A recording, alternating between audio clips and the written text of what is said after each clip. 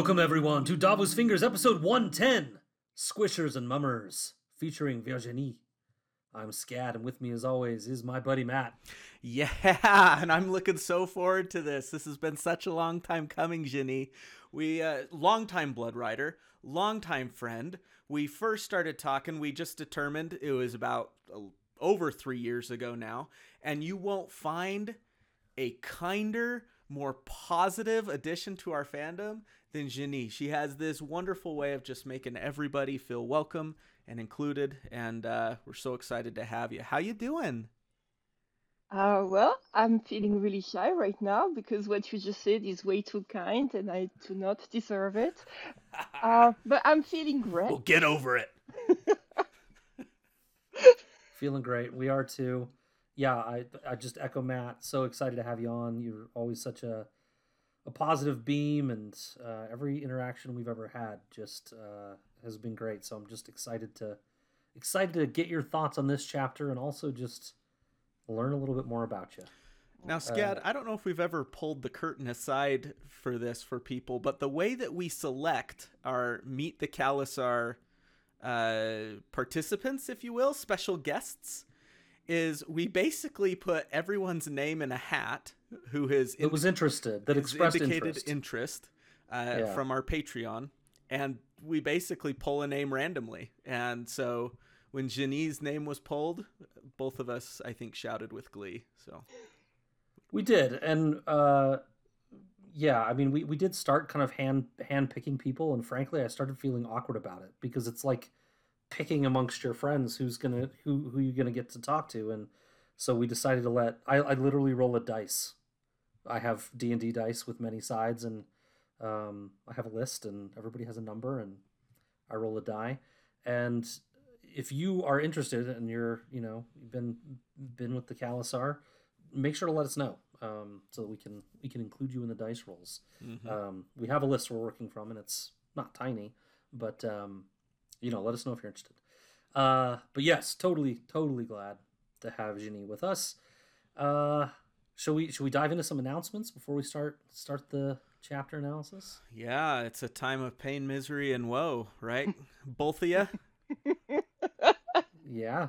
Yeah. Some more than others. Yeah, Ginny? Are you feeling it? Are you feeling the woe? I'm feeling so much woe. I still haven't recovered from the seeding. When I had to vote for either Miranda Royce or Hot Pie. Like, what kind of monsters are you? Yeah. Only in your nightmares. And then, of course, we said goodbye to Miranda Royce, I think, on the first day. Yes, because Sam won. I hate you so much. How did you make me choose between Miranda and Sam? Yeah. We make you choose nothing. We just give you opportunity. This is true. Yeah, so we did. Go ahead. No, it's okay. Like, I accepted my fate, and I chose a wonderful criteria that was not at all inspired by one of your tweets. So it's who should come travel, like in Baby Yoda's adventures with me and Baby Yoda, because he's my child. Sorry, Mandalorian, you lose. And that's great. Actually, it's really fun. I am extremely not at all biased, and it's amazing. I love it. The one thing I love about your criteria, Ginny, every year, at least that I remember, is you're reasonably flexible with it, such that if you can talk your way into the one you want, you will. Yes, 100%. Which, let's be honest, everybody does that. Everyone's doing it. Yeah.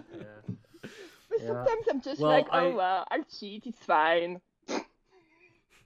It is fine. I think I don't want to spoil the secret, but I think that is the secret. Pick a criteria and then don't go with it when you want. Exactly. But you're still gonna end up with matchups where you're just beside yourself with woe. Kind of in that flavor, in that vein. Who else? I love your criteria, Ginny. But who else is bringing criteria or commentary that you guys have enjoyed? All right, so this year, the orcs of Winterfell are amazing. Like, we get bullet points. Like, how good is that? Yeah. I mean... I don't know I think it's exposed who he is. Can we just say it? Oh, I don't know. I don't know. Yeah, Yeah, maybe I we don't don't. know. The Orcs do a great. The Orcs do a great job every year. This year, yeah, I feel like it is. I made a point about that too. They're bringing bullet points. It's pretty impressive. Yeah. Yeah. I've liked K2 Cavs, Sex in a Cave with, who they'd rather have With cake. with too. cake. Cake. Yes. Yes. It's a crucial part. I've liked I think it's Zach, who's doing who he'd like to have on the Toronto Maple Leafs hockey team with him. Yes. I've had Yes. some fun conversations from that one. Oh, there's so many. I even like Paper Dashery's who she'd like to give a hug. Something simple like that. That's Yes, really cute. and I like Caliandra as well, who needs a hug more, which is yes, similar. They go well together. Yep. I like that one, and shout out to the Bear Air. She's doing person she'd most like to have in her turn of the century romance novel, which sometimes is a partner, sometimes it's a fun friend, sometimes it's a father figure that would fit. It's been a lot of fun to read those. But honestly, everybody's bringing so much fun to it with their criteria, and yeah, it's been a good year for it. And I mean, knock on wood, but it's been a fun year. Yeah. There hasn't been nearly as much vitriol, and that's been fun. So good stuff. Oh, and also I got to throw out for Thirst of Madness, the new hashtag from this year that I've been pushing, because there are a lot Yes, of you people have. just doing hotter. Who's hotter? Who do I want to sleep with? Yes. Lots of that. So lots of that going on. A bit of fun year. That's like not even a Song of Madness criteria for me. That's just every day. It's true. It's not even new Yeah. for me. Yeah, you caught the fire earlier this week. We spun off almost a whole new mini tournament for Matt's crushes. That was pretty fun. It's just name after name that just keeps coming on the list. Shall we move on? Do Yes. some Patreon updates. Well, we've been really busy with Song of Madness, to be honest, but we do have a new patron episode coming at the end of March for those of you that are patrons. It is What If the Freys had bungled the Red Wedding and the Northmen had escaped. That's exciting. So a lot of impact for the North. Rob is alive, probably, depending. I mean, there's a lot of leeway, actually, where Matt and I can go with this question Yeah. for how bad they bungled it. But going to be a lot of fun. So check us out on Patreon if you're interested in that extra monthly content. We're bringing it now and having a lot of fun doing it. So Yeah, and shout out to Dr. Lindsay, who suggested that, longtime Blood Rider and friend. So Dr. Lindsay, whose criteria is also pretty great. Well, my favorite thing that she's doing is when she brings out her chickens. yes, She has chickens, and many of them are named after Song of Ice and Fire Fire characters. characters. And she'll snap a picture and show us. It's great. Yep. Thanks, Lizzie. All right, so today, buried the lead a little bit, unless you guessed from the title. We've been busy getting intimate with Brienne 4 from A Feast for Crows. So we're going to touch on previous chapters, obviously, because there's a lot kind of leading up to this chapter. And we'll also likely look ahead a little bit as her journey continues. So yeah, there will be spoilers for Brienne's future chapters. I don't think anyone's too concerned about that these days, but just so you know, we'll talk about lots of stuff that is not contained in this chapter. Yeah, and of course, we love hearing from you, whether it's a Song of Madness season or not. So if you want to contact us to talk about anything, topics for future episodes, how your life is going, whatever, we want to hear about it. You can find us at our email address is wearedavosfingers@gmail.com, at davosfingers on Twitter, where we're always hanging out. You can find and like us on Facebook. And if you want to learn more about our Patreon program, which we're doing lots of fun stuff over there, it's patreon.com/davosfingers. That's right. Well, we are going to dive right in to one of the chapter summaries for this chapter, and then we'll do some analysis. So let's go ahead and jump right in. Yes. So with the newly met Nimble Dick Crab as their guide, Brienne and Podrick take the road east along the Bay of Crabs. They needed a guide, but trust is in short supply. Brienne is wary of every one of Nimble Dick's steps, won't trust him to sleep in their room at the inns they take refuge in, and even starts prepping Pod for later when he will have to keep watch while she sleeps.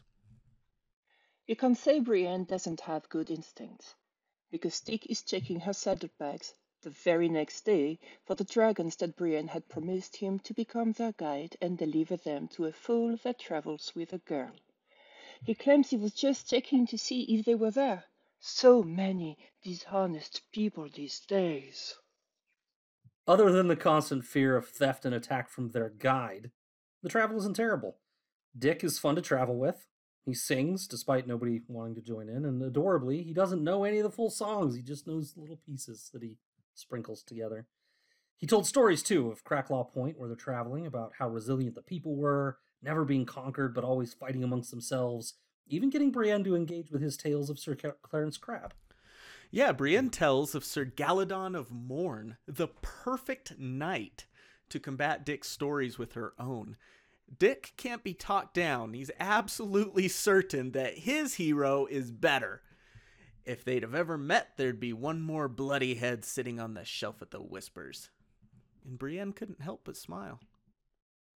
Dick also stumbles onto some actual history too.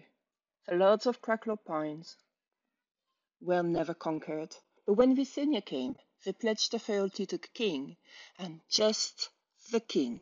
They actually don't owe any allegiance to the larger houses of Maidenpool or Duskendale, but are independent. All good dragon men up Cracklaw Way. And as their day wraps up and they bedded down for the night, Lithe Penis Lobster again cried at the unjust treatment of sleeping on the ground instead of up in the cozy loft with Brienne and Pod. At that, Brienne remembers a simpler time, when she was less wary, when she trusted the words of men when they flattered her. But it was Recepta who taught her the truth. I prefer Agile Penis Lobster. Well... Lithe is good too. I got a whole slew of them. Hope you guys are ready. The Septa said, "They only say those things to win your Lord Father's favor. You'll find truth in your looking glass, not on the tongues of men."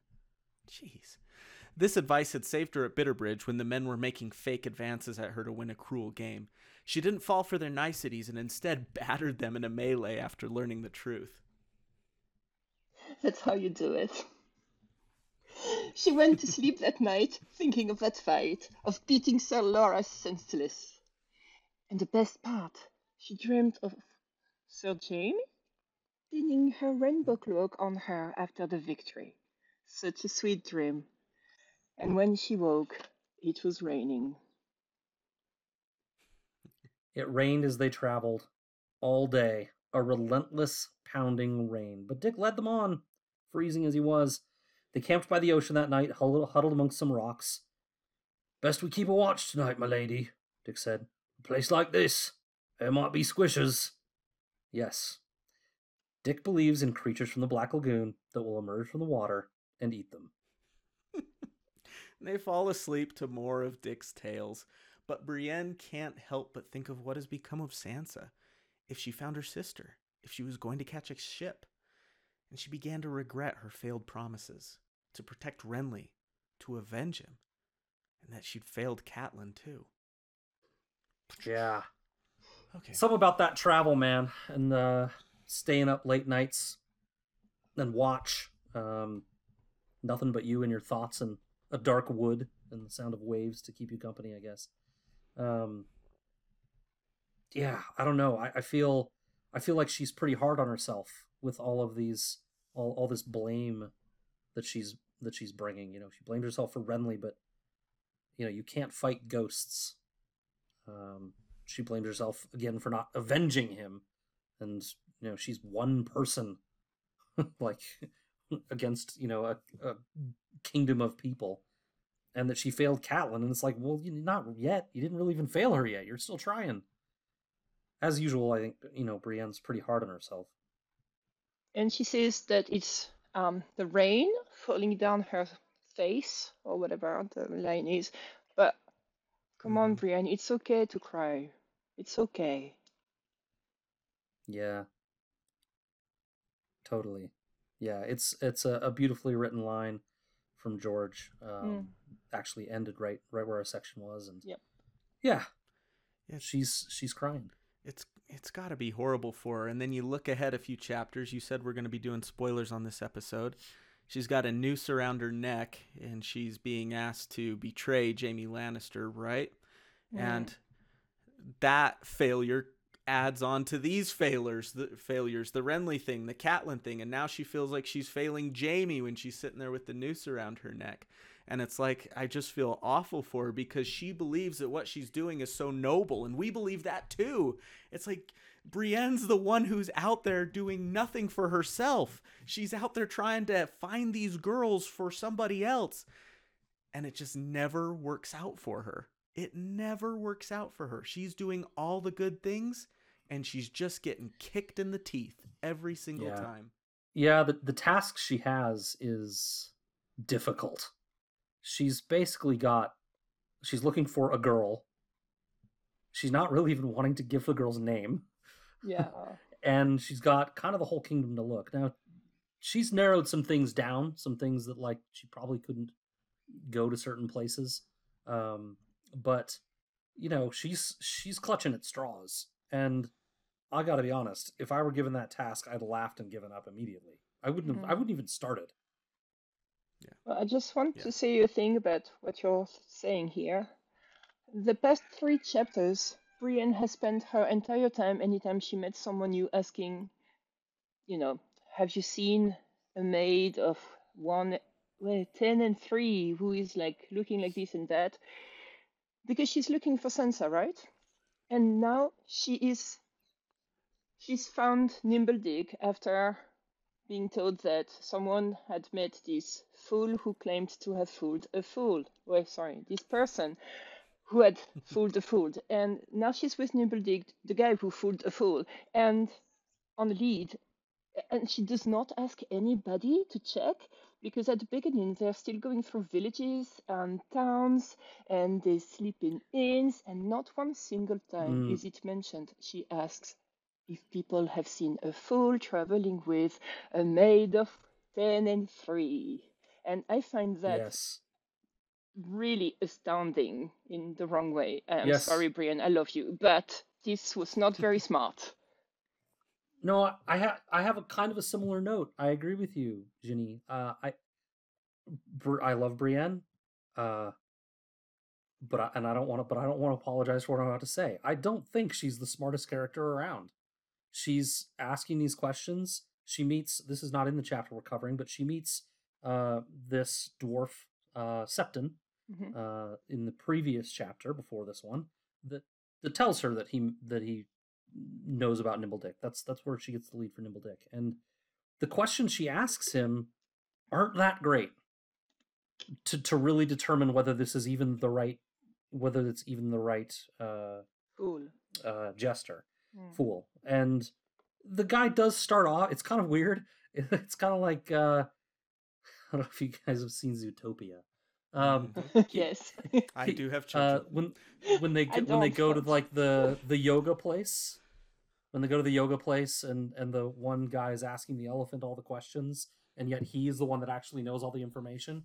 The dwarf Septon says, I didn't really get a good look at him. And he's like, well, I saw him at the docks, and then I saw him like 9 nights at the Stinking Goose. I overheard several of his conversations. Like, he actually seems to know quite a bit about this guy, but she doesn't seem to like delve into like how was he acting, because Mm. Dantos was a very certain way, and she didn't know him super well, I know, but you know, she's loyal and great in so many ways, but she is not a detective, No. right? She's never wanted to be, I don't think. No. And yeah, No. that's she's never was cut out to be or wanted to be this strategist or this leader of Yeah. people or even a detective. She is I want to wear that rainbow cloak to protect Renly type character, and there's something very noble about that. She grew up on these stories of Galadon of Morn who just went around doing noble things. It's like, well, what do? Well, you do the noble thing. Okay, what are tell me details about doing the noble thing. Let's get into the logistics of doing the noble thing. And she's like, no, you just do the noble thing. And Brienne's one of those people that you just point her in the right direction and you get to work. And the noble thing will get done. And that's doing the noble thing is it's hard. Yeah. Unless you are noble. If you're noble, it comes naturally, right? If you're not, you have to think about what the noble thing is. And so doing the noble thing for her is easy. And, you know, I'm kind of giving her a hard time about not being a detective and not being a good fit for this job. On the other hand, she's perfect for this job because she doesn't look at it like a detective. A detective would look at this and be like, you're screwed. Like, you're not going to find her. She looks at it like, gotta keep hitting with my hammer. Gotta chop this tree down. I gotta keep trying. It's the only way this is going to happen. And, you know, maybe Jamie saw that for what it is. She is not going to give up where most people would. It's very stubborn. Yeah, in a good way. In the best way. Yeah, I work I train salespeople basically is a big part of my job, and we call that grit. It's the type of people that can be told no 30 times and still keep making the next call and making the next call and making the next call. Right? It's right. She's gritty. She's totally. gritty. Yep. Do you guys want to talk Squishers? Of course. I'm going to just sit back and let you two talk. Well, I don't know that I have a ton to say. I don't have because I know I don't. I just love how all right, I'll go ahead and get mine out of the way first if you want me to. I Sure. think the whole point of the Squishers, I don't even think Nimble Dick believes in them. I think the whole point of the Squishers was to scare Podrick. That's the whole reason I think he's telling this story. And done. I've said my piece. It worked. It's amazing. Pod is scared. It did work.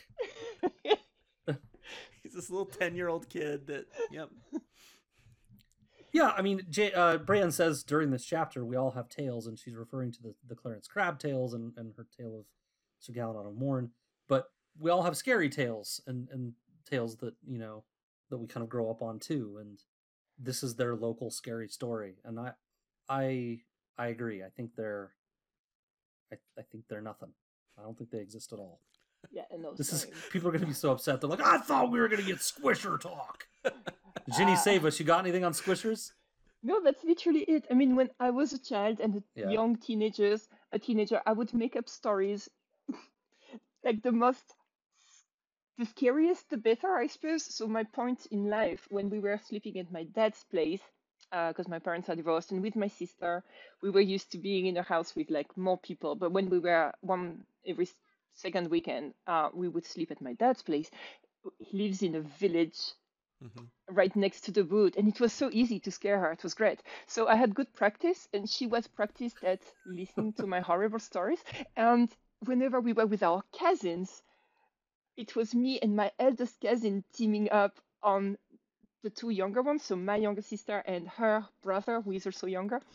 We were so horrible. It was great. And then with my sister, one day she got her badge of being this horrible relative when we had some other younger people over at my dad's place, and I started off a horrible story, and my sister jumped in. Like, you could see she was shining with glee. Finally, she could be the scary one too. So yes, please, I love the Squishes, and that is one of the reasons why I love Nimble Dick so much. I relate to him so much. Of just trying to get a rise out of people and just yes, please. Good. I have a recurring section called How I Finally Stopped Pretending and Admitted That I Love Me Some Dick. Okay. It's beautiful. He has real pride in his homeland. Oh yeah. Even though it hasn't really treated him well, and it kind of really sucks, and probably he even knows that, like, he loves it. He loves it. And he knows his stuff too. Like, he knows this place like the back of his hand. And I don't know exactly how old he is. I didn't look it up. But like, this is a hard place to get around in. It's not like there's roads everywhere. And he's doing this all without a map, and he just kind of knows it. Like, he was talking a big game, but he can actually lead them. He's also kind of just genuine.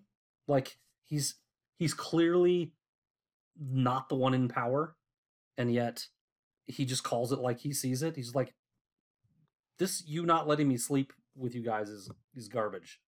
This is wrong. You know, like, he doesn't sit on his feelings. He just lets them out. And he's not gonna like force the issue more than just saying something, but Yeah, he'll still say it. Yeah, Yeah. yeah, exactly. And he's a good guy. And- Like, he's a real good guy. Right. I mean, yeah, I'm tempted. The scene, the chapter before this, you get a sense of, during the negotiation where he's trying to like get more money out of Brienne and stuff. You get the sense that he's a little bit more menacing. You know, like he's exacting more gold from her and like driving the price up, and you know, he kind of seems more calculating and kind of, I don't know about villainous, but at least not necessarily trustworthy. But when they get out on the road, he just seems like a ball of cuddly fun to me. And he's so trusting himself, other than checking the saddlebag for the money, you know. He's Right. sleeps like a baby. He's, you know, not worried about being stabbed in the night. He's, you know, I don't know. I really fell for him on this reread. Yeah, I think of him kind of as a scoundrel, rather than like a bad guy or something. You said he sounded kind of menacing at first, and he does. He's kind of just a scoundrel. He's a dude that gets into trouble and stuff like that. And you know what? Yeah. He is going to reach into some saddlebags here and there. But, you know, he's had to survive as an adult, it feels like. He's had to find ways to survive. And so he's going to reach into some saddlebags here and there. I got a comparison. Is he Greedo? Huh? I don't know enough about Greedo. No, nobody does. If you read the coffee table book, anyway, I forgot what it's called now, so I can't recommend it. But it kind of tells a little bit of his backstory. But I was gonna say it's kind of like he's just a Han Solo that's not attractive and charismatic, right? It's a So little he's never been as- charismatic, but He's a little charismatic, yeah, but not like Han. mhm. Anyway, I think you're not missing the mark, Matt, because in the follow-up chapter after this, when they get back, I think it's the owner of the Stinging Goose says something like, "I always figured he'd end up at the wall." You know, like, he's just kind of I just kind of figured he'd get caught doing something wrong and end up at the wall. Yep, and he'd probably do fine if he'd gotten to the wall. That could be our next what if episode. What if Nimble Dick Crab had been sent to the wall? Yes. He would be such I good bet friends with he and Piff. Dolores Ed would be best friends. Dolores Ed and him. Yep. Best friends. Aw. Buddies for life. Did we just become best friends? Jon Snow's like, this freaking Dick Crab. My gosh. My wife's from a really small town, and I love going up there and visiting. And one of the reasons I really love going up there and visiting is that everybody knows the same stories about the hometown, and they tell those same stories all the time. Like, if we go to a basketball game, oh, you're going to get the stories about how they beat the rival in the rival school in the tournament 25 years ago, and how is this huge come from behind victory. You're going to hear that story every time you go to a high school basketball game in town. And like, and it sounds like I'm teasing them, but it's kind of this fun little whimsical quirk about going to small towns. And there's this, like you said, Scad, there's this pride in where they're from. And I love that. And I see they talked about how Nimble Dick, every little ruined holdfast or whatever he walked by, he had a story about that place. And, you know, every tree that they passed by, he knew what happened under that tree one time. And, you know, the crabs are all about gone. The Bruins are all about gone. But he's going to talk about how the crabs and Bruins and Boggses and all of them, they fought with Rhaegar on the Trident. And, you know, the 3 crabs that had served on the Kingsguard, which who knows if they really were. But he knows them all, and I think that's a fun part about him. So I like him Yeah. too. Yeah, it's also, you get the sense, like, maybe the way he tells stories, it's very much oral tradition, right? These are Sure. not books he read. It's just stories that have been told as he's traveled around and with the families he grew up with and stuff. Jenny, were you gonna say something? I don't know. Yeah, he's a wonderful storyteller. Like his little inputs about how Sir Clarence would have wiped his ass, sorry, his hairy ass on Sir Galadon. I mean, how good is that? Like seriously? Like like that is good storytelling because why do I remember Sir Clarence had a hairy ass? What? Because he would wipe his ass with Sir Galadon. That's those endearing yes. details You can't that forget make the a story story because stick. of how it's told, right? Like Ew. I will go to my tomb with the story of Sir oh my god, and the name is so ridiculous too, like Sir Clarence Crabbe. Sorry, that's beautiful. It is beautiful. So Sir Clarence Crabbe would have wiped his hairy ass on this other dude, and I'm sorry, but that makes him extremely memorable to me. So I will always remember Sir Clarence Crabbe. Because of Nimble Dick's storytelling. I love that. I love it. He's kind of the guy you don't want to, like, tell a story before, because he's totally going to show you up, even if his story isn't as good. Just like the language he uses and the way he gets into it, like wiping his hairy ass. Yeah, Makes it I a agree. good story. Yeah. Yeah. And I think that's kind of the point of Nimble Dick's inclusion in A Song of Ice and Fire, to be honest with you.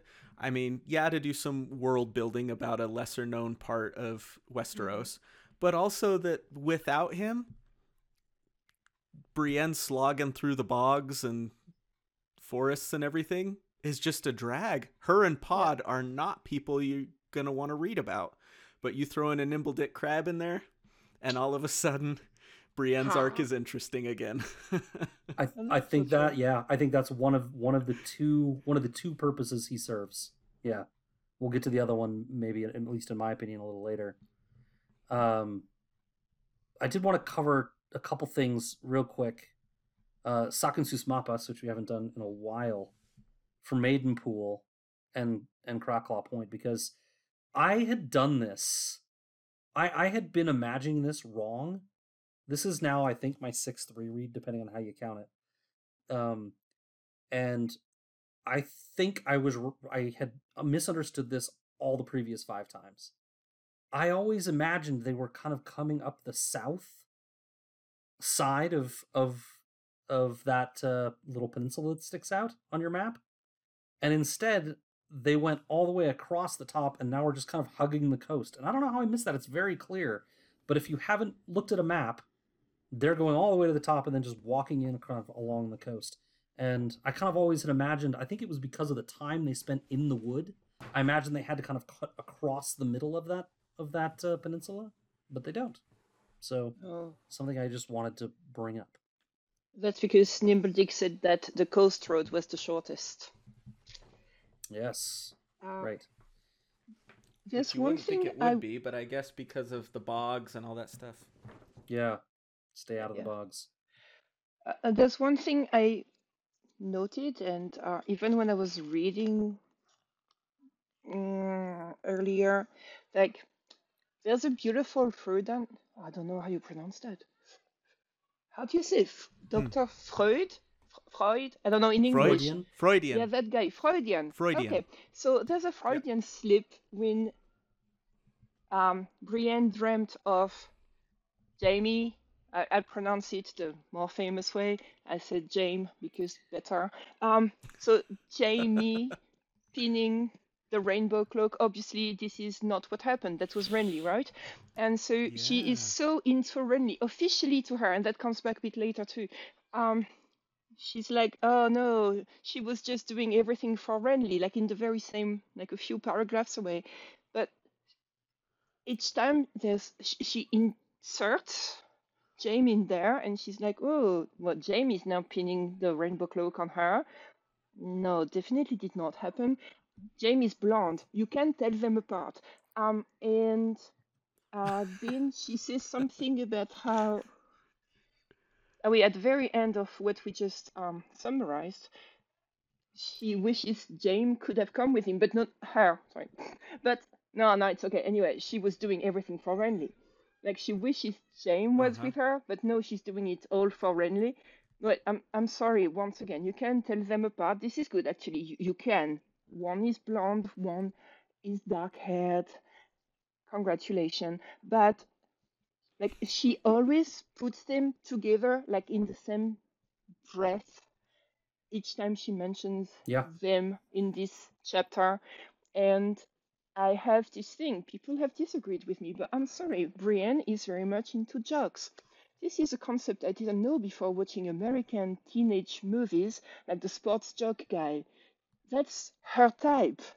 The super good looking, kind of Hmm. definitely arrogant guy who has all the chicks. And I mean, one of them is gay, not interested. The other one is into his twin sister, also not interested, but that's who she is into.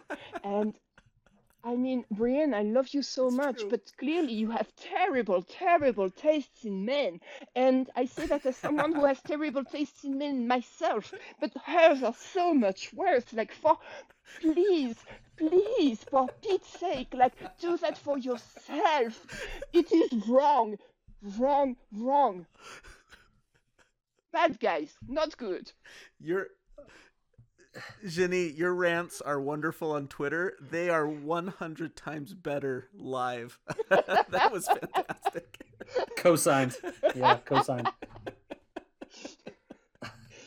So anyway, I feel like there's a lot to unpack in there. She has a type. It's jocks. I agree. It hasn't worked out for her. I also though think she's the way she chooses her men. I mean, I don't think she so much chose Renly for anything other than he was nice to her and he provided something different than most. And after that moment, it was more like it was more just like he occupied that space in her brain that was wanting something more, something maybe unattainable, but something that she could target at and dream about, but like yearn for, right? I don't know if you guys have seen the movie Meet Joe Black, um, Mm.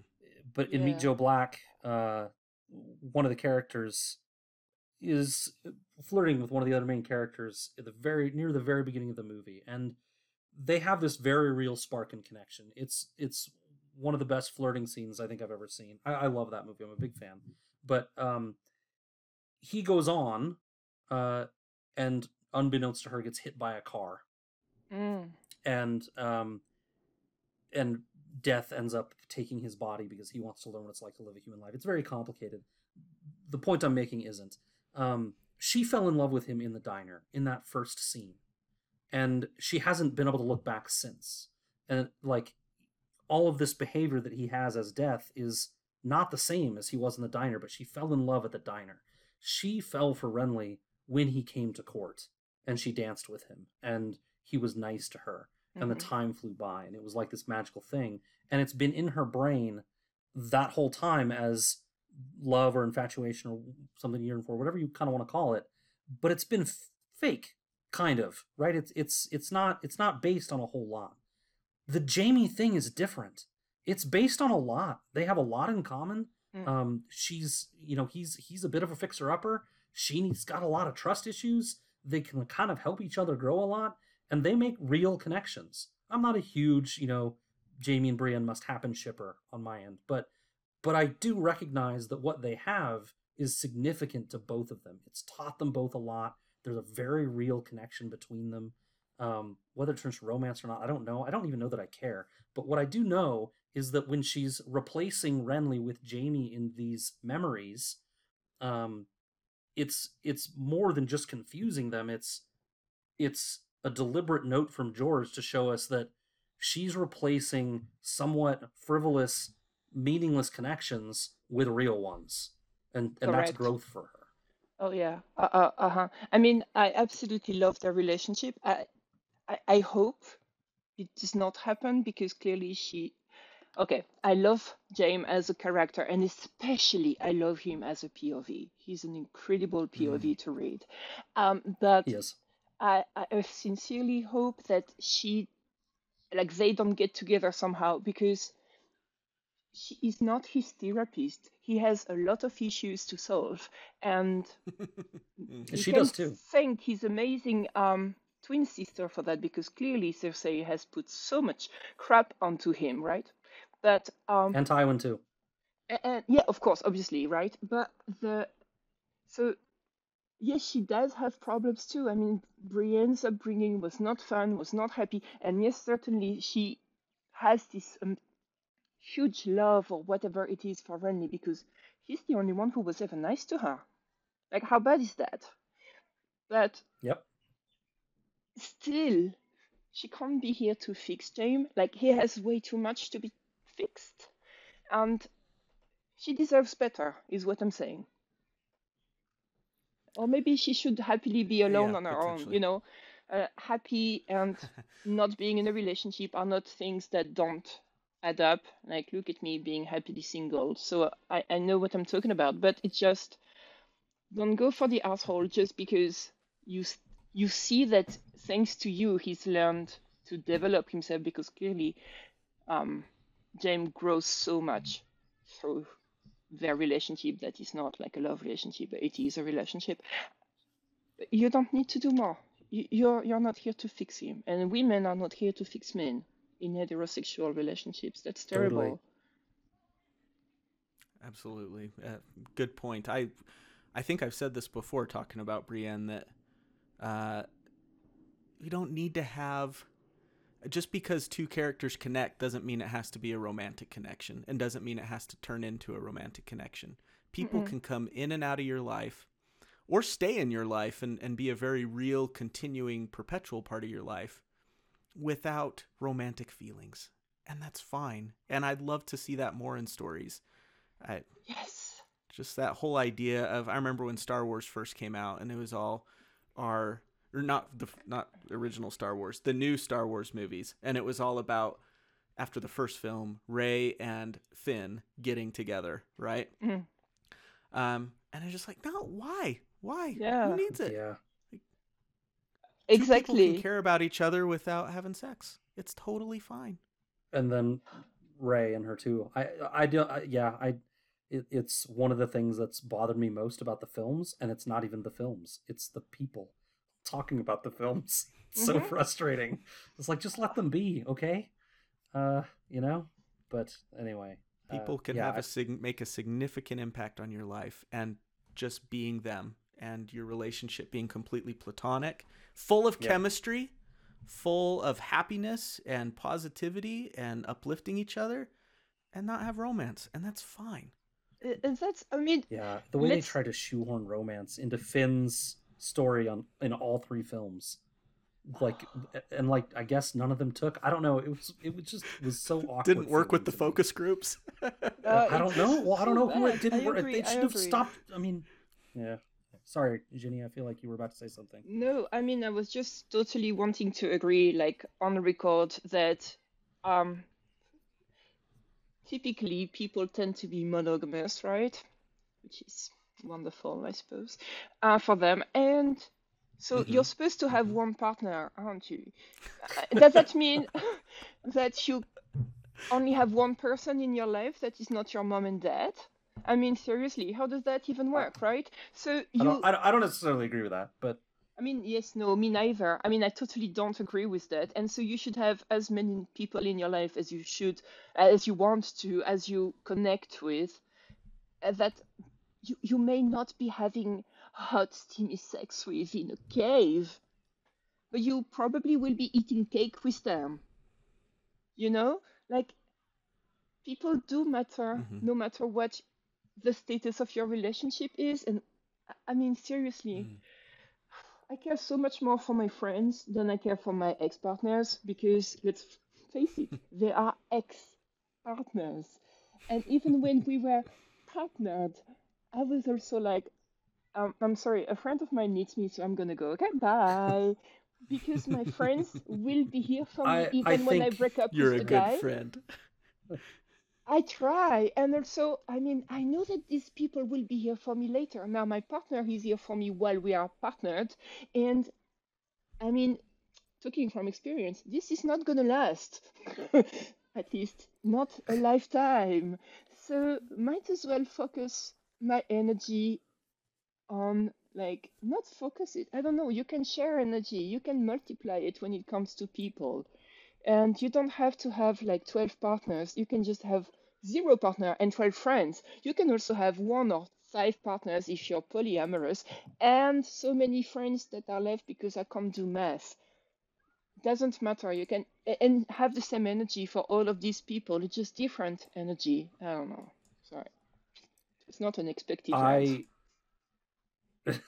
it was an unexpected rant, but I loved it. Yep. I you know I'm a married man with two kids. I have what people might consider a traditional family, um, but I don't really believe that's the right way to do it at all. Mm. I mean, I think you know my brother has a partner. They're not married, no kids, no plans for kids.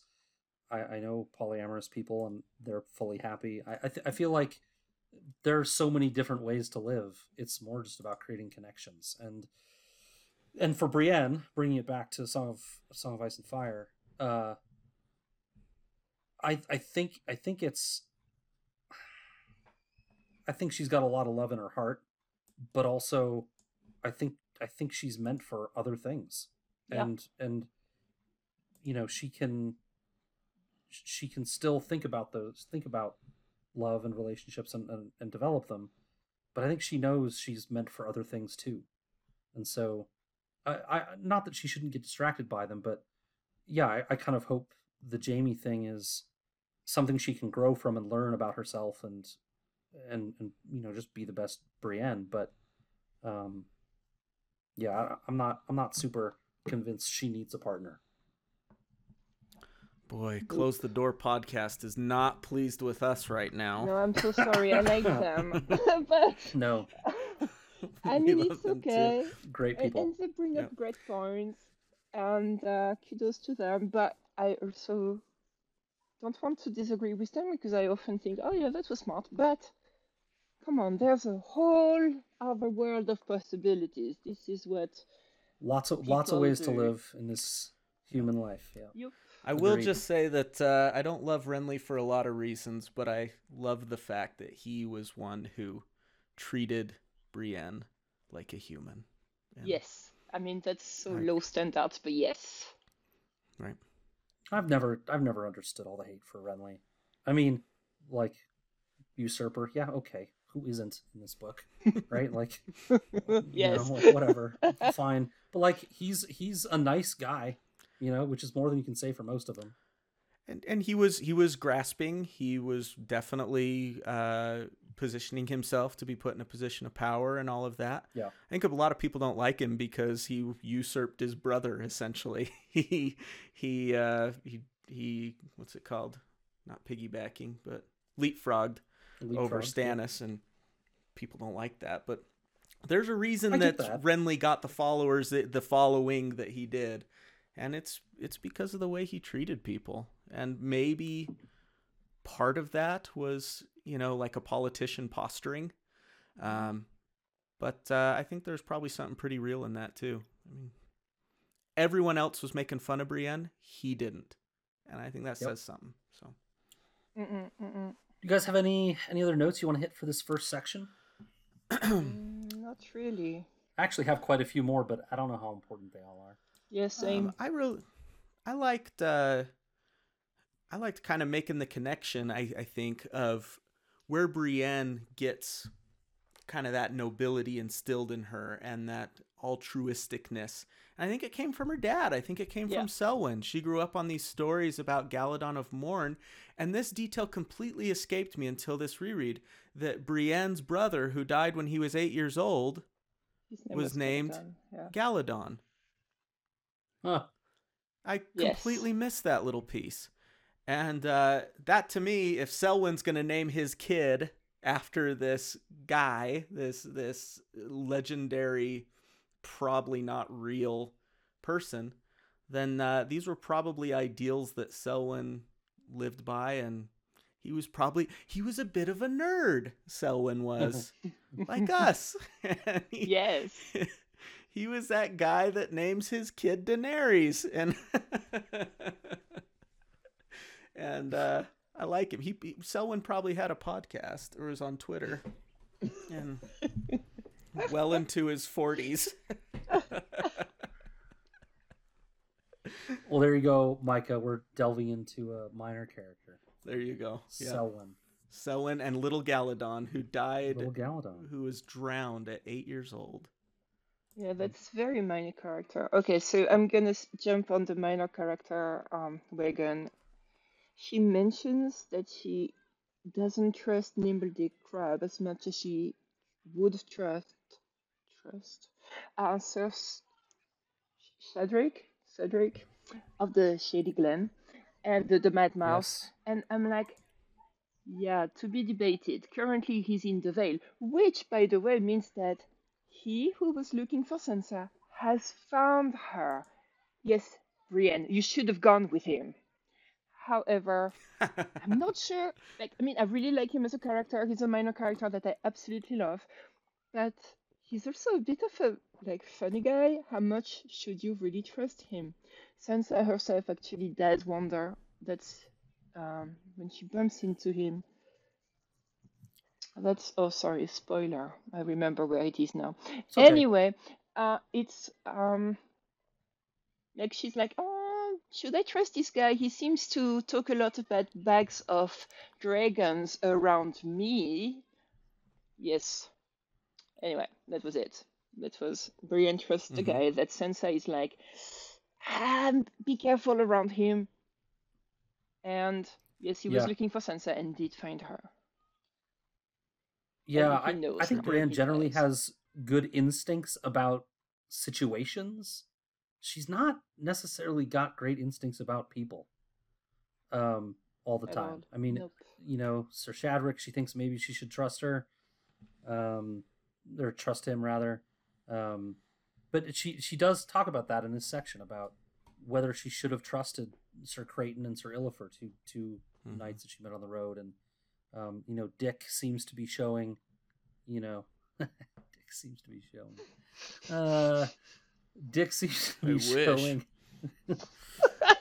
showing that he might be trustworthy as well. But she's got these issues for sure that run deep, and I think it makes her second guess everyone she wants to trust. Yeah, and we can't blame her. Like, I'm sitting there reading this chapter going, like, I remember reading it the first couple times through and being like, don't trust this guy. Don't trust him. Don't trust him. Because we've been conditioned to not trust, especially men that interact with Brienne. George has conditioned us to not trust them, just like she doesn't. And this is a survival mechanism for her. Mm-hmm. This is how she has survived. And then I like how George he's conditioning us to not trust them. But then he throws in this little part when it starts raining about how Dick is soaked through his coat and she could see him shivering. And Dick plowed on heedless. She was noting how he bent his back as if huddling low in the saddle would keep him dry. Right? So it's on one hand, he's like, don't trust this guy. Ooh, but I'm going to make you feel a little bad for him. I'm going to make him look like a little wet puppy. And yes. I feel like the reader's been given a diet of both. Trust that she should be trusting people and that she shouldn't. I mean, the whole incident at Bitterbridge where these people are playing this cruel game with her is obviously many, many points in the don't ever trust anyone again column. But we also get the relationship with Jaime in which he grows and they grow kind of to trust each other. And Renly treated her with respect and seemed trustworthy as well.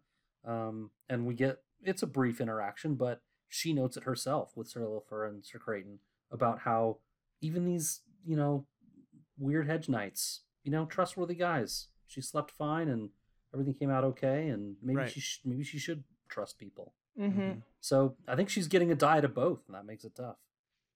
Yeah.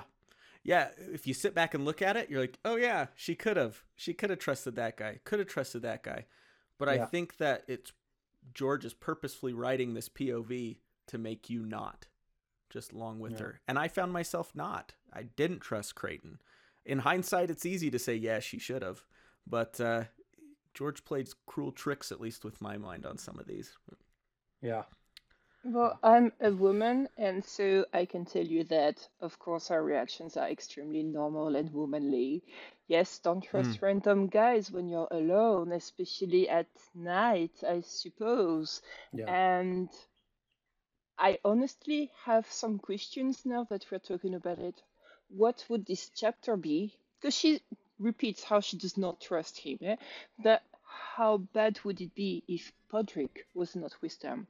I know he's Mm. Yeah. just a kid, right? But at least he's an extra pair of eyes that she can rely Yes, on. absolutely. And I think if that kid wasn't there, she would be paranoid to go into the She woods still is with paranoid, this guy. I mean, but you're she right. is pretty bad. Eh? Yeah. It would be so much worse.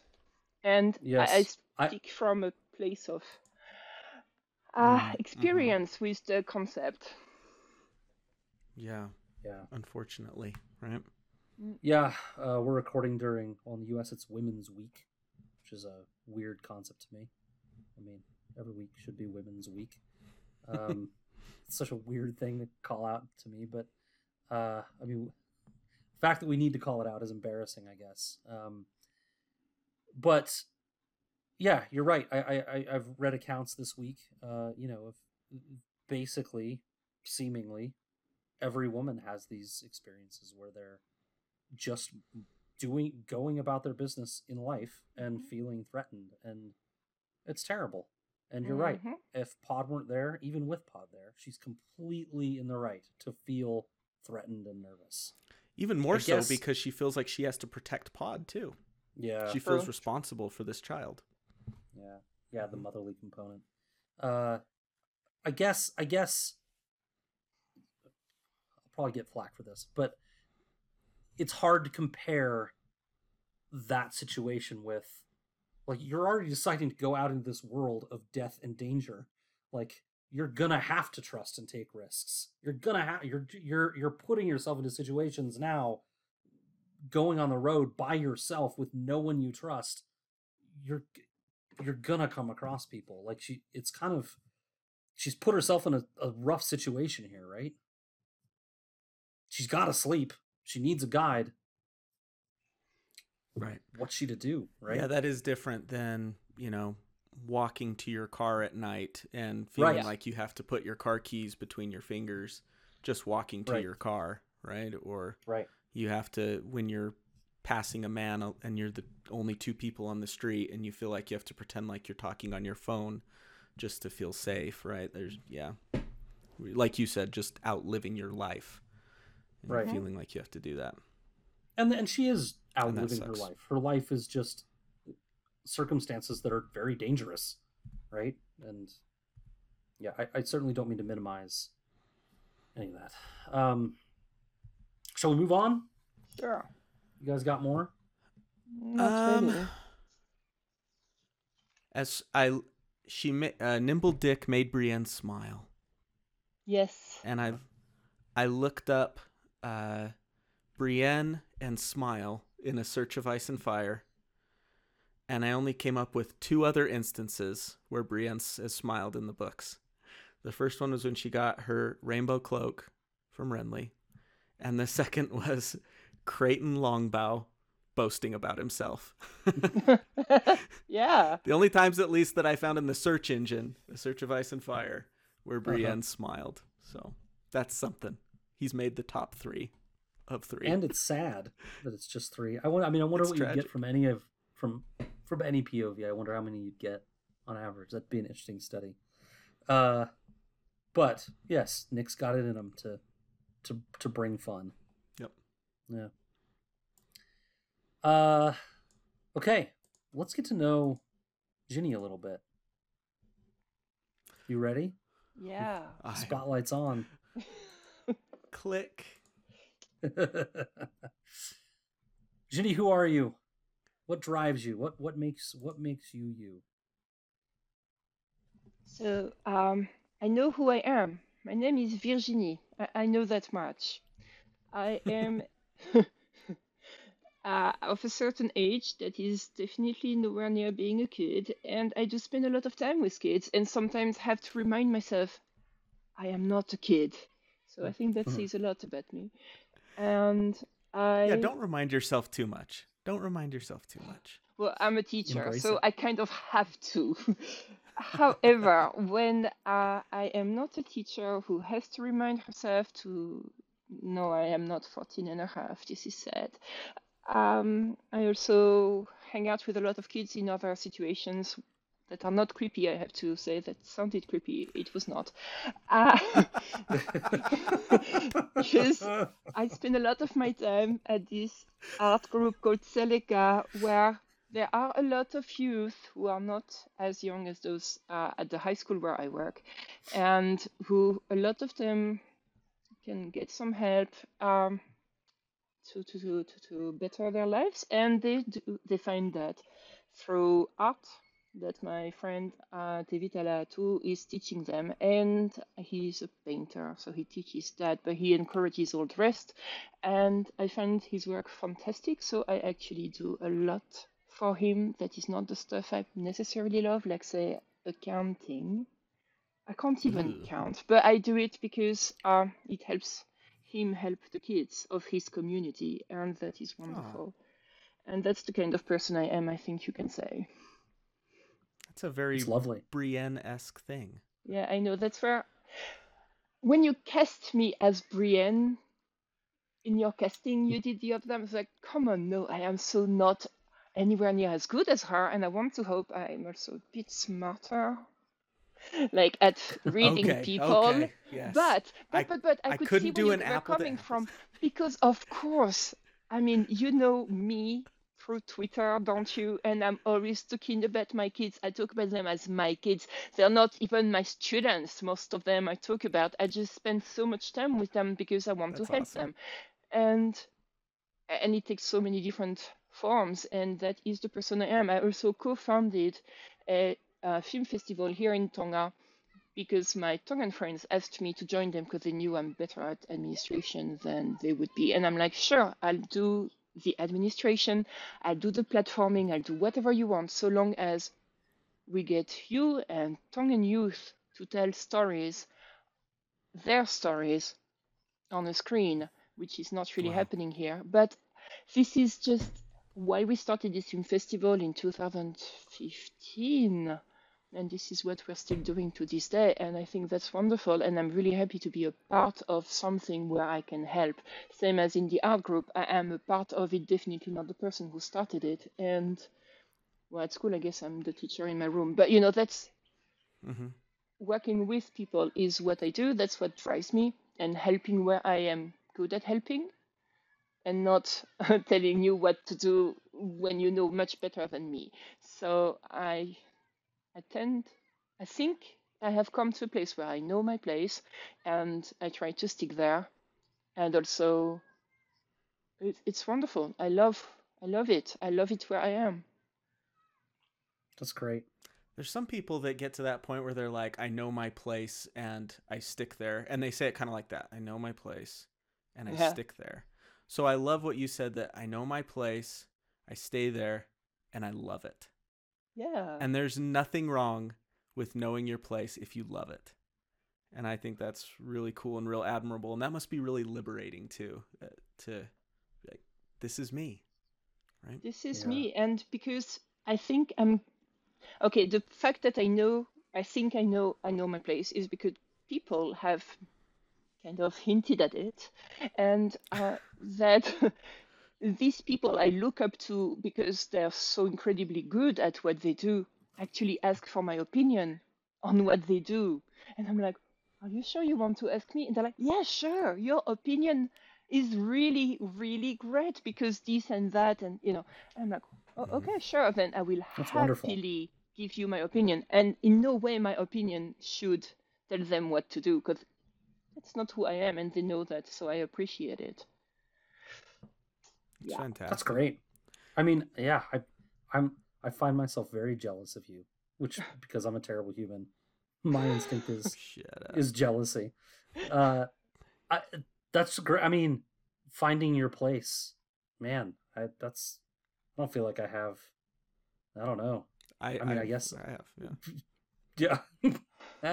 I mean, the podcast, I guess, is the closest, right, with the Twitter community. But it feels to me like you have surrounded yourself with people and situations that empower you and others, and that you just embrace it. That's, man, I feel like that's special.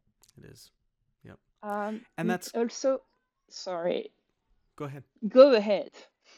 Well, I was Say going to move something on with good. kind of a new question. So, Okay. Well, that yeah. may tie up with your next question. That also exposes my weaknesses. What I do, because I didn't mention the personal stuff, more like the stuff I do for, like, it's not work, like it's maybe work, I guess. Who knows? But also, I have come to Tonga 8 years ago, so I know I'm jumping ahead here. And I came here never thinking I'm going to stay here. I came for 2 years, and I've spent my adult life, my entire adult life, jumping from one place to the next. Why would I stay in this little island nation? Like, seriously. Yeah, it's Mm-hmm. great.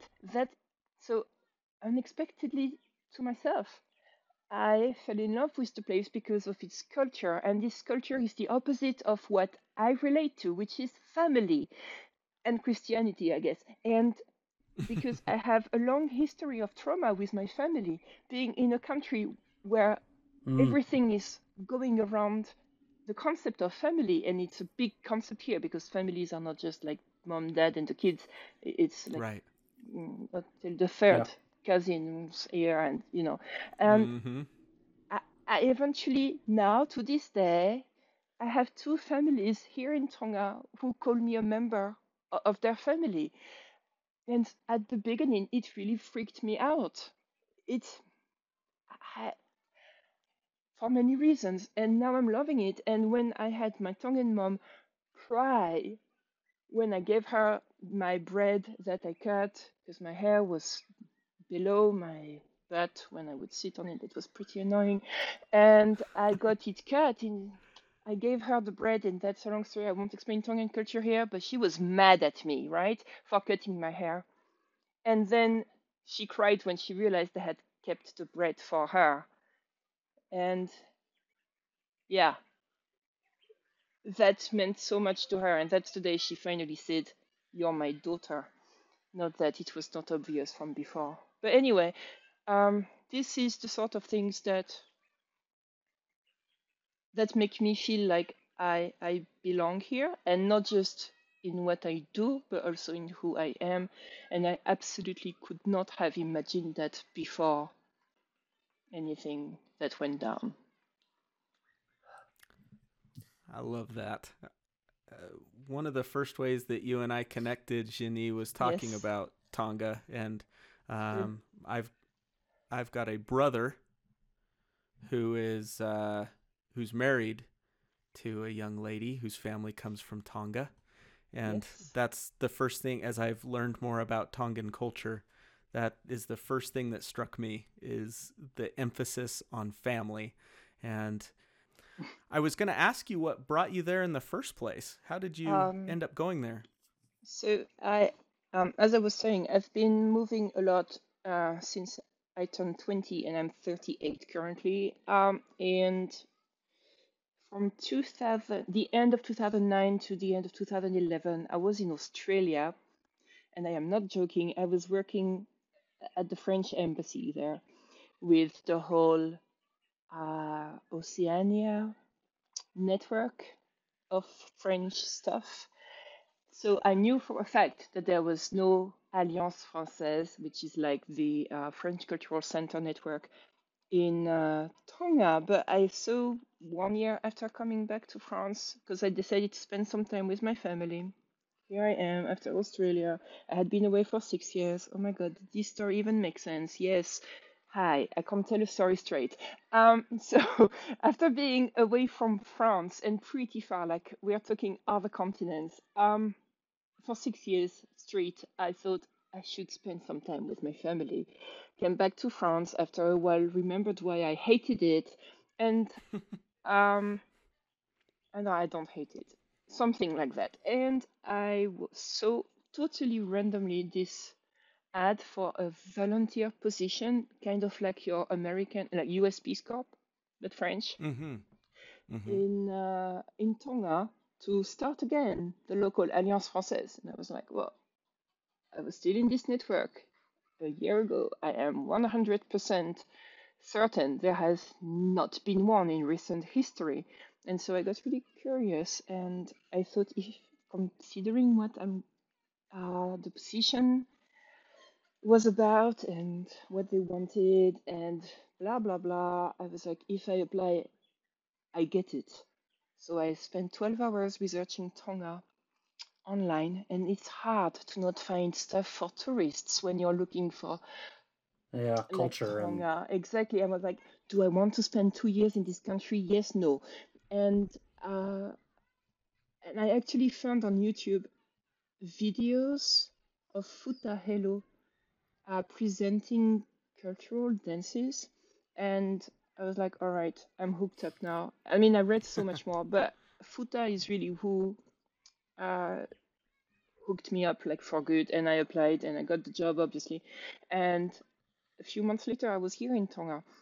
So I came to open Mm-hmm. a French cultural center, and I told people at the embassy in Fiji, there's no embassy here in Tonga. There's no other French here in Tonga when I arrived. Well, actually, I'm lying. There was one. uh, I told them, oh, well, you recruited a cheap person, that's me, a volunteer, to do this job, so don't expect me to work for fancy people. I'm a volunteer, I'm going to work for the Tongans. Mm. No conflict at all was ever started by this statement. It was great. And this is also how I became very close to a bunch of Tongan people who were doing work for the community, like very quickly, because of this mindset. And that was amazing. And so, yes, when the Ministry of Education approached me, the local Ministry of Education approached me to write the French language syllabus, so for the schools, like, yeah, sure, sign me up. And so Let's I've do it. worked for the yeah, I worked for the Tongan Ministry of Education for 2.5 years, and then I got this phone call. Hey, could you come and take this position at Tonga High School? Because the teacher we recruited bailed out on us, and I was like, I don't. All my life I avoided to be a high school teacher. Sure, let's do it. I feel like, man, I don't want to trivialize by summarizing, but it feels like it's just been one opportunity to help grow the community after another, that you just kind of fell into them Yeah, big one time. after another. These Yeah. opportunities just kind of came to you. Is that right? Sort of sounds Yeah, like. yeah, to a lot of extent, because like as I mentioned, Futa Hello, like in my research on YouTube, ending up on YouTube is a bad sign. The Futa was amazing. Now his eldest daughter is actually my best friend. Ah, You know, that's Tonga and how big it is. And she's amazing in my life. And she's the president of the film festival, and I am the secretary. And um, in 2014, so my second year in Tonga, I had to, for the French people, organize a contemporary Tongan art exhibition. Like basically, they told me like do something big. It's like sure, art. I like art, and I have art friends. I mean, I know art people here in Tonga, and so I became very close through curating this exhibition with especially two artists, so the founder and his number two of the Seleka art group. So they've known me. I mean, we knew each other before, but I was like, yeah, I want to work with these guys, and now I'm literally also the secretary of the art group. I do all the boring work, seriously, guys. But it's fine. No, I mean, It's for maybe good the causes. work itself, yeah, like maybe the work itself is, crunching some numbers or seems kind of, you know, I don't know, bleak sometimes. I mean, frankly, I think all work seems bleak sometimes. Yeah. But like, I just look at the stories that I'm hearing here, and I'm like, so many people, they look at their future and like, oh, I just know it. I'm gonna get a desk job. It's unavoidable. I'm gonna work 9 to 5. I'm gonna do all these things. I just don't want to do it. And you just didn't do it. You're like, nah, I'm gonna go do this other thing.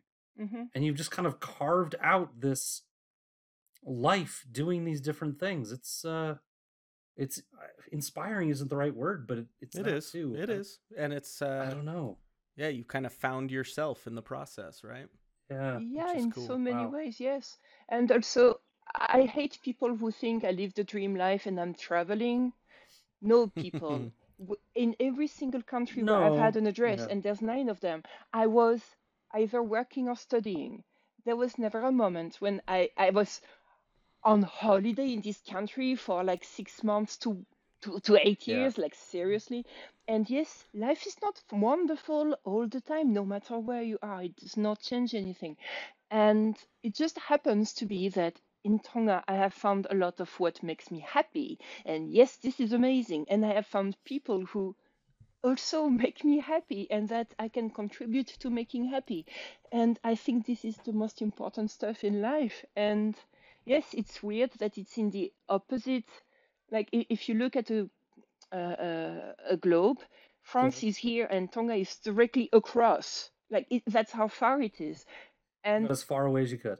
yeah, it's like the Nuku'alofa, the capital city. I live in the very close suburbs. Is the perfect opposite of Paris, where I was born, in so many ways. And like Tongan culture is the opposite of French culture in so many ways. Even the things that are in common, like the focus on food, it's totally opposite. Like it's as Yes, for important sure. in both cultures, but it's so totally different. Like I guess, Matt, at your brother's wedding, there must have been a feast, and you would have seen the Tongans dive on the food and eat like so Oh, fast. we went Yeah? through 3 full pigs. Oh my God, of Like the course you kind where did. the pigs are laid out with the apple in the mouth. We went through Oh my 3 God. of them. Like the 3 big of them. pigs or Yeah, the oh yeah, they were big. piglets. They were The big. They were big. They oh, were cute. adult pigs. Wow. Well, see, like we also eat a lot in the French celebrations, but like I wouldn't know how to explain. But the Tongans eat a lot, and it's quality food, but it's like quick, quick, quick. The French, it's Mm. one dish after the Dainty. other, and we're gonna sit there and talk. And this is when we do all the talking, which might bring drama, and like something like Christmas Eve, because that's when we celebrate, is maybe 6, 7, 8 hours sitting around the table. So, I mean, it's completely the opposite, but also Oh, it's the yeah. same because it's all around food. And yes, when a kaipola, so a feast, is organized, it is really important to either contribute or be there, depending on what side Mm, of the family you're on. right. Uh, and Tongan culture is so complex, and I am extremely grateful every day of my life for especially the women, but men too, I suppose. The Tongan women who have guided me through Tongan culture, because here it's more like the woman's thing to do, and have also made me who I am. And sometimes, I mean, I know for a fact that it's been the same for many, many years. Like way before I came to Tonga, I have not been fully French for many years. You can't be fully whoever you are if you live so long out of your country, out of your references, out of your the stuff you're Sure. used to. And I've become way too Tongan to be French. And I will never be fully Tongan. I will never be Tongan because I will always be French. Well, It's this complex thing. you are you, right? Yeah, You've yeah, I become like you, that. and that's what you have to be. Yep. Ah, so interesting. Yeah. So different. A million other questions I'd probably like to ask you, but let's Mm-hmm. bring it back to A Song of Ice and Fire Yes. for a moment before we get into some other things too. Who's your favorite minor character in A Song of Ice and Fire? I know we've talked about a few. Yeah, it's really hard. I still haven't made up my mind. And no, the answer is probably not Heil Hunt because he's not that Oh. minor. Because he is not that minor. Okay. I don't know. I'm cheating. Am I cheating? Yeah, way. I actually must say I love Braun, Book Braun. How he's so good. I love him. I love Yeah. assholes, okay? But my answer is gonna Word. be my girlfriends. So Val at the wall or up there, and Mm-hmm. Miranda Royce. And it's okay. Jean and I share her. We are fine with this situation. You're fine with that situation. Yeah. Gene's willing to share. You're willing to share. That's good. This works out. That's quite the little crew. I can see that Val, Ginny, and Miranda Royce together. I Yeah, I could see. mean, Val would be I could this see weird, some havoc. mysterious woman, and Miranda and I are just gonna be like, oh my god, she's weird, but she's so hot. It's gonna be I love great. it. Yeah. Yeah. So let's have Ginny throw out a recommendation, a rec, and then talk A about rec. why you chose this chapter. Yep. Oh, why I chose this chapter first? No, throw out a rec first, and then we'll let the why you chose the chapter. Oh wait, we need to do the patron thank you anyways. So no, we're good. We do. Yeah. What's A recommendation for anything. a book, a band, a movie, a show? That I recommend. All right. Yes. So I as a proud co-founder of the Nuku Alofa Film Festival, I cannot not recommend Tongan movies. Ooh. And I am going to recommend everybody get on their Facebook page and go check the Nuku Alofa Film Festival page, where we have a playlist of short movies that have been created for the film festival, except one, and they are amazing. Now, if you wanted to learn more about Tonga in a documentary form, I also have to rep my friend Vea Mafileo, who directed a wonderful documentary called For My Father's Kingdom, that is about her father and her siblings' relationship to him, and to him being a Tongan when they have a British New Zealand mother and grew up mostly in New Zealand. So it's I relate to this movie on so many ways. Not that my parents are bicultural, but they are actually. That's a fact. But also, it's an amazing documentary, and I think there's so much to learn about Tonga in there. Another documentary is Laitis, Leitis, Laitis in Waiting, like a ladies in waiting, except it's Laitis, okay. about the Laiti community of Tonga. So the Laitis are basically the indigenous Tongan word, although it's not so indigenous. I mean, it's explained in the documentary. Name for what would in the Western world be the LGBTI plus community. And this documentary is so good. Like, it's probably the best documentary I've ever seen. Like, I think it might be better than theirs, although I love theirs more. And if you're French, you may find it somewhere with French subtitles that I wrote, because I told Vea I didn't want anybody else to write them, because I love her that much. But for Ladies in Waiting, I didn't do the French subtitles, but I'm pretty sure they have to be good anyway. But this movie was not made by Tongans. It was made by Americans and one Hawaiian. And anyway, we worked so closely. They worked so closely. I was not involved, sadly. But and now for something more famous, and that is from the region, not Tonga. I mean, Taika Waititi. If you haven't watched his movies, I mean, Thor Ragnarok is amazingly good. I love it. But you must watch his other movies. I would say start with Boy, if you like to cry while you're also laughing. And I would then tell you watch Hunt for the Wilder People. I mean, watch them all. The Hunt for the Wilder People I watched in Canada at this cinema in Ottawa.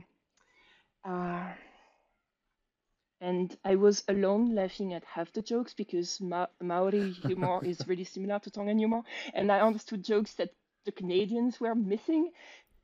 But at the end of the movie, they were clapping. That's how good this movie is. So Taika, I mean, watch whatever Taika does, because Taika is an absolute legend. And also watch indigenous film and series in general, because there is another world there, and you don't even need to write fiction for this world. It's a real world of people who think and live differently, and they can tell amazing stories, and that is what Taika does. Taika is an artist on top of that, and he is freaking amazing. That's it. Very good. Jojo Rabbit Oh impacted me yes. significantly when I watched that one. I gotta see that. It Wanted to. it's one of As those a that I French don't person, know. that was hard. Yeah. I was gonna say Sorry. I don't know if it's one that I really want to watch again, but it impacted me so significantly that I don't feel like I need to. Like it, there's parts of it that are really difficult to watch, Oh, yes. but it sticks with you. It's beautiful. So That's the last movie I saw in the cinema before coming back to Tonga, and then there was a pandemic. And then there was a pandemic. Yeah, I was traveling in Australia that summer because it's summer here in January. Yes, it is. I feel like, and then there was a pandemic is the way a lot of sentences are going to end in the future. Right. All right. Tell us why you chose this chapter. Okay, I took notes. I won't start with the obvious. So, first of all, I actually really enjoy travelogues because I have this problem of visualizing things in my mind. I don't do that. So when they're traveling, always through kind of the same place, kind of landscape, I can make images to match that, if that makes sense. And also because this chapter in particular of all the travelogues is full of stories, and I do love stories. I even studied narratology back when I was a uni student in my first uni life. So how do you tell a story? And so this story has mythical stories like Sir Clarence Crabbe, Sir Galadon of Morn, the Squishes. It has history, as in like history book story with the Cracklow point stuff. It has personal stories that Brienne doesn't tell out loud, like the bit in Bitterbridge, the melee, how she killed piglets and lambs to become a fighter. All of that is in this story, and I think this makes this chapter extremely rich. And now for the most obvious stuff, because you know me well, that's where we see Nimbledick. And my favorite asshole of them all, Hyle Hunt. Yes. Yes, I love assholes. We'll get to him. Oh yes. Oh yes. I'm with you, Ginny. I love the travelogue chapters not because I love hearing about the woods and the mountains and the rocks, but because so often when he's telling about the woods and the mountains and the rocks, we get to hear the thoughts of the people who's, when you're traveling, that's what happens. Your brain wanders to your past and your future, and we get to hear some of the best thoughts of these characters in those travelogue chapters. That's why I like them. Yeah. I'm with you. Very good. All right, should we jump into summary part 2? Oh yeah. Do we need to do our patron thank you? Oh, we do need to do our patron thank you. Yeah. Thank you, patrons. For patrons at the Dirty Cab Driver level and up, we list off those supporters. We'll do that now. First, start off with a little congratulations to one of our Blood Riders. Blood Rider this one, Dirty Cab Driver, who is celebrating a recent engagement. Congratulations, friend. Congratulations. One of our best commenters on Patreon posts and stuff. Love him. Yes. Love him. Always make me smile. Yep. Then we have some new additions at the Dirty Cab Driver level, but ones that we've known for a long time. First of all, the aforementioned Lindsay F. Yes, welcome. We have also Little Wolf Bird, who you guys might know from some other podcasts, the Silent Sisters, among them. And, of course, our buddy K-Dub Dent, Batman of the Seven Kingdoms. That's right. Moving on to the rest of the Dirty Cab Drivers, we have the heir of House Tyrell. We have Katrina L. We have Mr. J, the red shirt in black. Cat Spearborn. The Bard of Legends, Aaron M. Gib. Ghost Chase Killer. Bobby S. Jeff H. And, of course, Lady Fat S Red. At our reach around level, we have B Word, the Queen Beyond the Wall. And at Team John, Misa, our Queen of Gifts and Beauty. Thank you to all of our patron supporters, listed at the Dirty Cab Driver level or not. Thank you so much for supporting us, and thanks to everyone that supports us, not on Patreon, but in other ways. Wouldn't be doing it without you guys. Thank you. That includes you, Jenny, so thank you. Yay! Absolutely. do you want to kick us off for this summary for this next part? Of course. The next day of riding finds them at a sheer stone bluff up to the keep of the Bruins. It's a steep climb in a mostly hidden path, but Dick leads them. Way up, though, Pod sees a rider behind them, perhaps following them. Brienne looks accusingly at Dick, but he insists he has nothing to do with that rider. Yeah, they finish the climb and leave the dire den quickly, out into the wilderness. Dick says the road is no more after this. He assures them, though, that he knows the way, and the rider is unlikely to be able to follow them with no road to lead them. Yeah, no way. Only our tracks, thinks Brienne. Still, she thinks Dick is right, and they head on into a dreary, gloomy wood that drinks in all sounds and creates a rather cheerless atmosphere. It weighs on all of them. And the next day's no better. Bogs and swamps and mires and caves, oh my, ruined old strongholds, and trees, fog, everywhere, trees and fog. Brienne certainly would have been lost in the pines, where the sun don't ever shine, without Dick. Gosh. And she starts losing her patience and demands to know how much longer. But Dick assures her that the trees are thinning and the narrow sea is just beyond. But doubt creeps in for Brienne again. Yeah.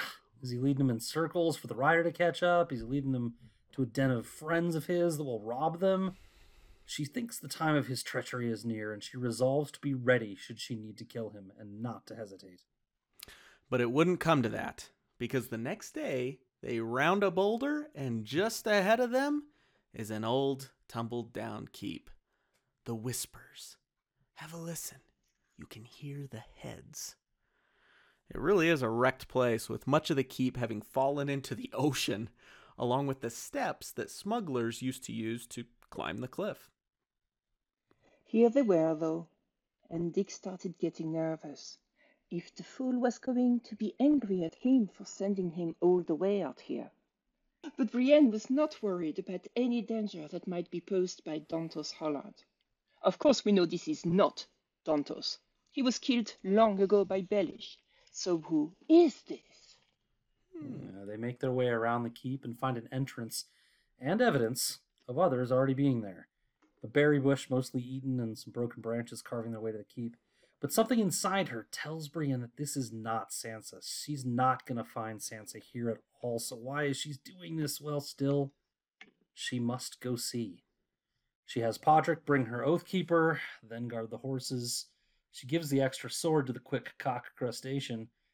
Her trust issues set aside for the moment, and heads into the broken keep. Cock. So that was a lovely impromptu piece of singing, Jenny. Thank you for that. It didn't sound good. Anyway, I am not a great singer, so it doesn't matter. And yes, this chapter is in the pines, like literally almost all the time, especially that section. And yeah, when I read In the Pines, I have the Nirvana version of that song like straight in my head. This is what happens when you grow up and you're a teenager in the 90s, I suppose. I didn't get into it in the summary. Oh, sorry, you got something, Matt? Go ahead. No, go ahead. You go ahead. Well, I didn't get into the summary, but at the top of the cliff, kind of that they go up with their horses there, before they really head deep into the pines. It's noted that Dick is a deserter. He's got a patch pulled off of his clothes. And it's not something I thought a whole lot about before, but I think Dick he's a stage of a broken man. We're one chapter away, I think, from getting the broken man's speech in Brienne's next chapter. It might be 2 away, I don't remember. Two away, I think. 2 away. But yeah, I think you're right. But Dick he's been through war, and he's a little messed up, I think. Yes, that is in my notes. It is like we meet a broken man before we hear the broken man speech, and I think that is very well done by George. For obviously, like, he's an amazing writer. But I mean, Dick is a harmless broken man, and Septon Meribald warns of all sorts of broken men, and he probably focuses on the dangerous kind, I suppose. But here we are meeting the harmless type before Septon Meribald warns us of the nothing is as dangerous as a deserter kind. One of the things that he says in that speech is just that, you know, at some point he slinks away in the night and stays in barns and lives on whatever subsistence he can find. And, you know, Dick's maybe not quite that bad, but he could get there with a couple bad weeks and he'd be right there. And, you know, he's maybe a different kind of broken man than what Meribald's talking about, or maybe he's just not quite there yet. Right. We're 3 for 3. I also wrote down, is Dick a broken man? Yeah, I think, you know, meeting maybe the physical description, yes, but Meribald talks about these broken men who've lost kind of a sense of their humanity, right? They steal away daughters, killing for whatever they like, basically becoming bandits, forgetting all about home. There's a part where he talks about forgetting all thoughts of home, and Dick certainly hasn't done that, as we've talked ad nauseum about. But yeah, you called him harmless, Shani, and Scad, you mentioned he's a couple steps away, probably. Yeah, there's a certain amount of character and personality and humanity that Dick seems to have preserved, emotionally and mentally, that maybe the broken men that Meribald's talking about didn't, where they've kind of lost that sense of humanity and are just living to live without any empathy or any thought of charity or even thinking about other people. And Dick still has managed to kind of hold on to the humanity of it all, which is pretty cool, even though I think he meets the physical description of what we might call a broken man. You know what, Matt? Yes. You convinced me. I don't think you were trying to convince me, but you convinced me that I think he isn't maybe a broken man. You know, Meribald says near the beginning of that speech that a man can break in his first, or he can break in his 101st. And yes, you know, perhaps Dick saw what war was, that it wasn't for him, and slinked away before he broke. And that's why he's maintained this, you know, these colorful things that you pointed out, his love for home and all these other things, is his humor. Maybe he got out before he was broken. Sure. Yeah. I like that read. So would we call him this then, label him, and I'm not saying we need to label everybody, but maybe just a deserter, just simply a deserter. Yeah. Also, he claims he's a crab, but that interaction with the Bruins felt a little weird too. You know, that maybe he was afraid of being recognized. You know, he wanted to get out of there pretty quickly. He knew quite a bit about the Bruins and how many children were in there, and you know, things like that. I wondered if maybe I don't know, he knows a lot about the crabs too, so I don't want to say he's not a crab, but seemed like he knew some things about the Bruins.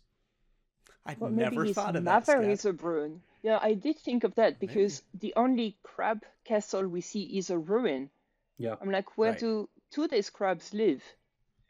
So maybe his mother is one and his father is the other, and then I would have to say he's saying he's a crab because he relates more to his mom, who was nice and who told him all these stories, but probably his name is Bruin.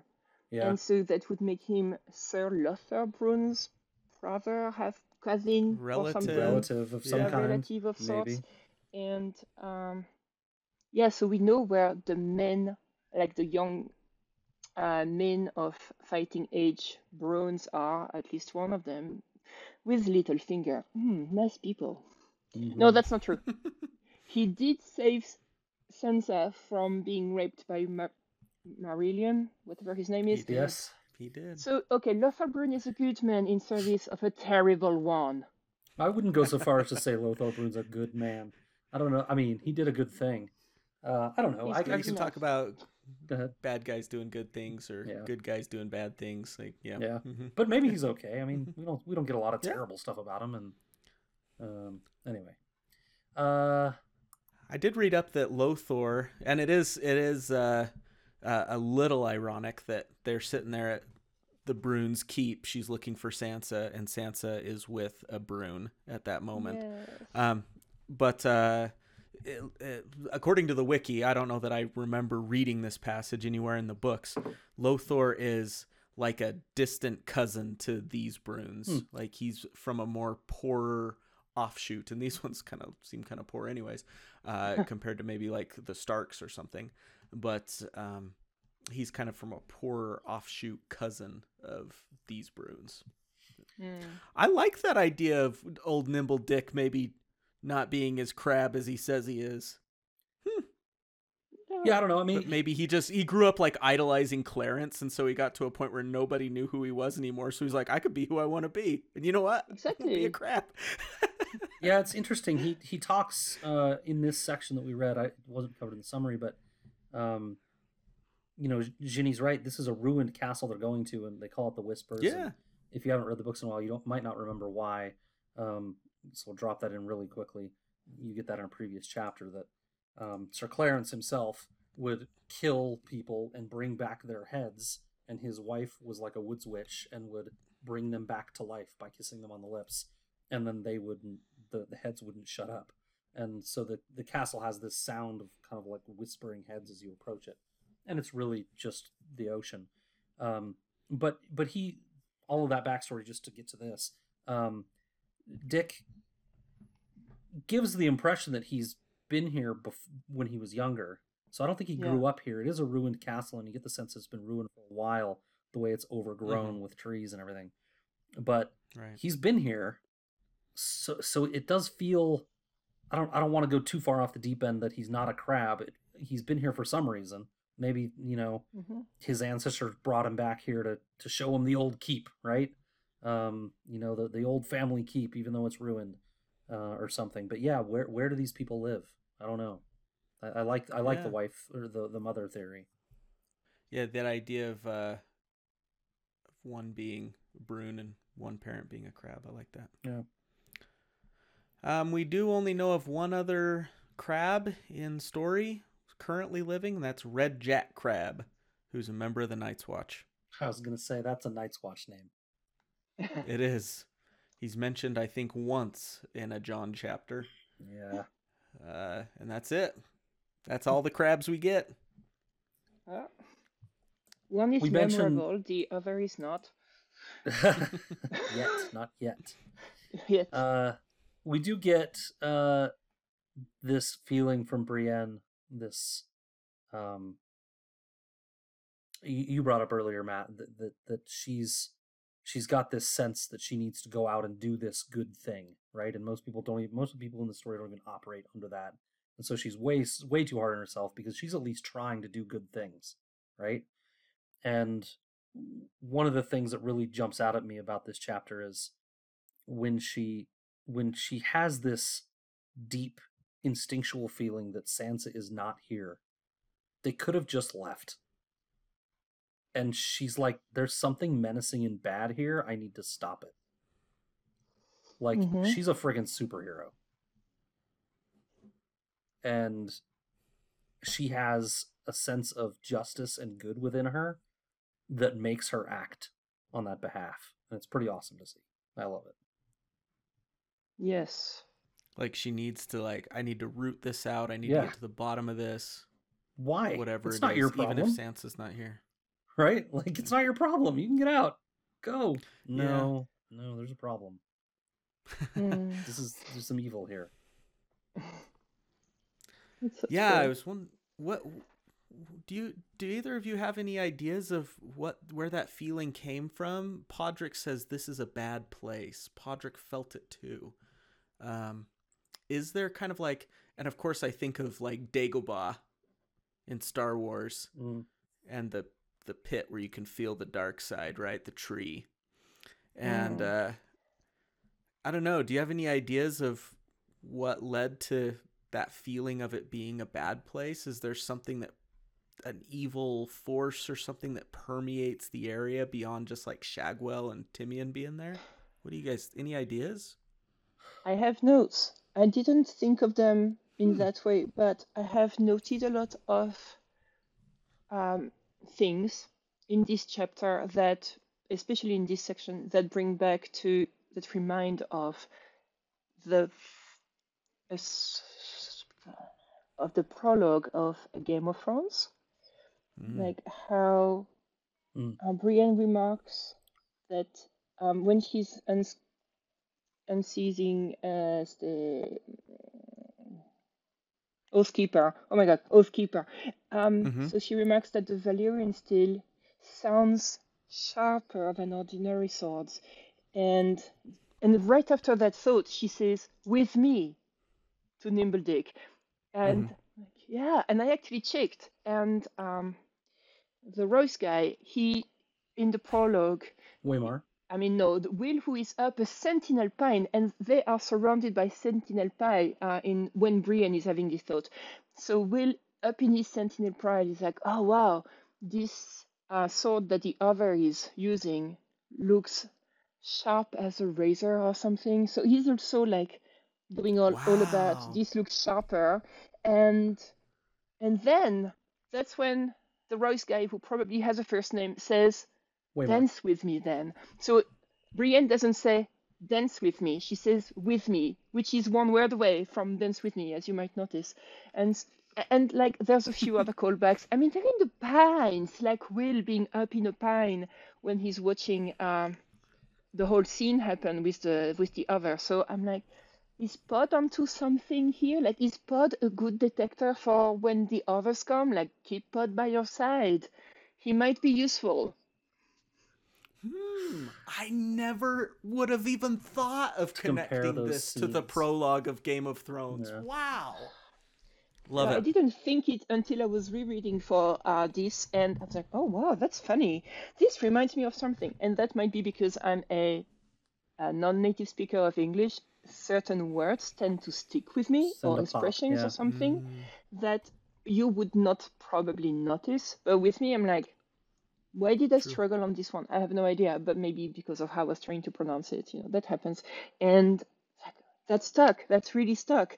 And so when I was reading this thing about the blade sounding sharper, and then her saying with me, like, oh, I've seen that before. Interesting. Wow. Love it. Yes. Love it. I don't. Yeah, and they sense something in the wood in that prologue, and Brienne senses something here too, right?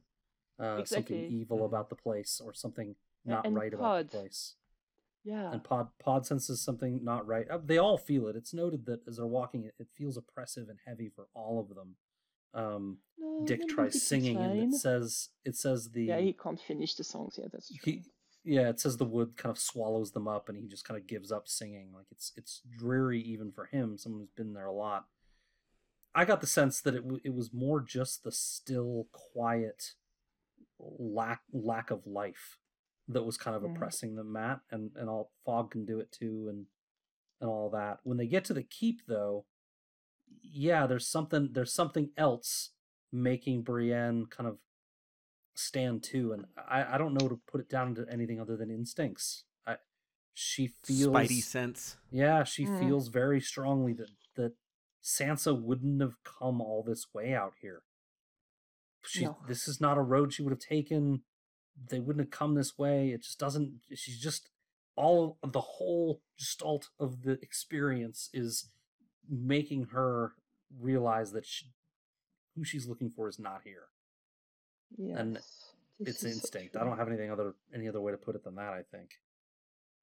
In my opinion. I don't know if you need to put it any other way. Yeah. Agreed. Yeah. Same. I have 2 more notes for this. No, 3 actually, or 4. For this chapter that I don't Welcome know. to Davos Fingers. You're welcome. I really want to throw at least like one quickly, if that's an easy one. Podrick says he can fight. And come on, we know this is true. And somewhere Mhm. else, totally unrelated, Brienne says the most southern thing possible in these books. She says, most old castles had a god's wood.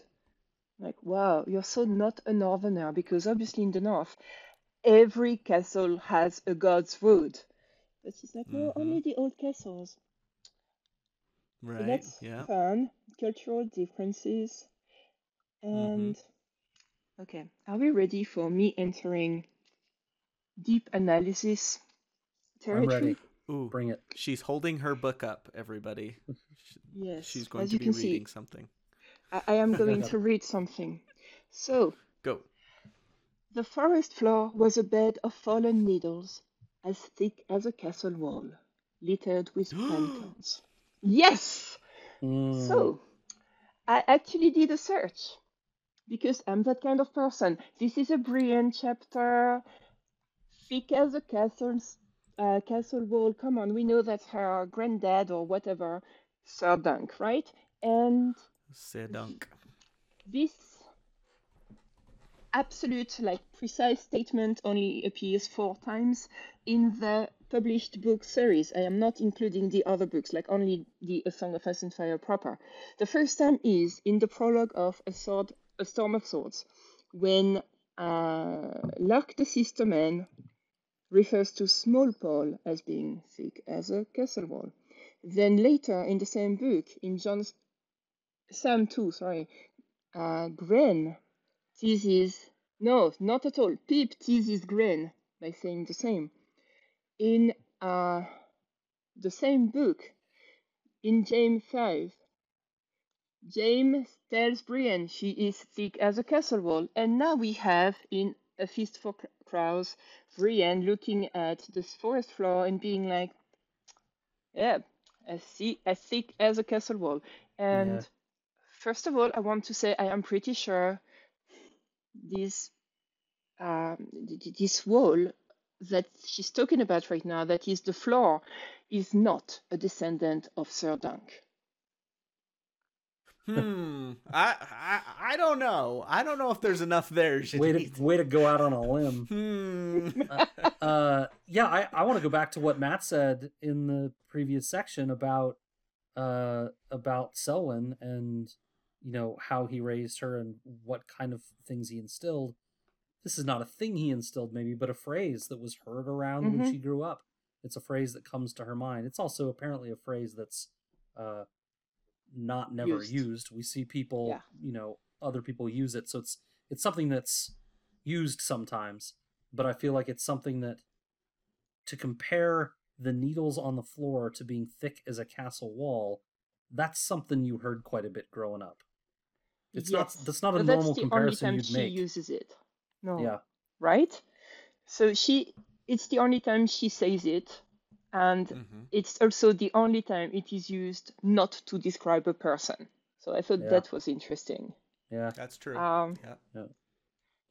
So that was me clarifying that this is not something only used to describe Sir Dunk's offspring. And then I have another thing because, of course, I am the Highland lover of this fandom. I'm not the only You one, actually. I'm wish. really happy. Yeah, I know there are some really dedicated ones. Anyway, I'm the one who calls him an asshole. I'm not the only one. We're at least two of us calling him. Oh, he's such an asshole. Love him. Um, so it's really sneaky how George builds up that it is him. It's wonderful. So when Oh. uh, Mhm. when they're up the cliff, Brienne says, oh, well, who's this guy following us, Nimble Dick? And he's like, it's no one. And anyway, he can't find us. He can't follow. There's no road. And she's like, yeah, only tracks. Tracks are what hunters follow, right, to Mm-hmm. hunt. And Yeah. later Good on, it point. is beautiful. I have a quote. Where is it? I know the Um, one. Oh, I know the line. yeah, you Yeah. know the one? Yeah. That I didn't think didn't about it mean until he now. had given up the The hunt. hunt. Yeah. Mhm. Yeah, right. The guy is Heil Hunt. Yeah. Also, and I George want wrote to. that and is just like patting himself on the back. He's like, Of course.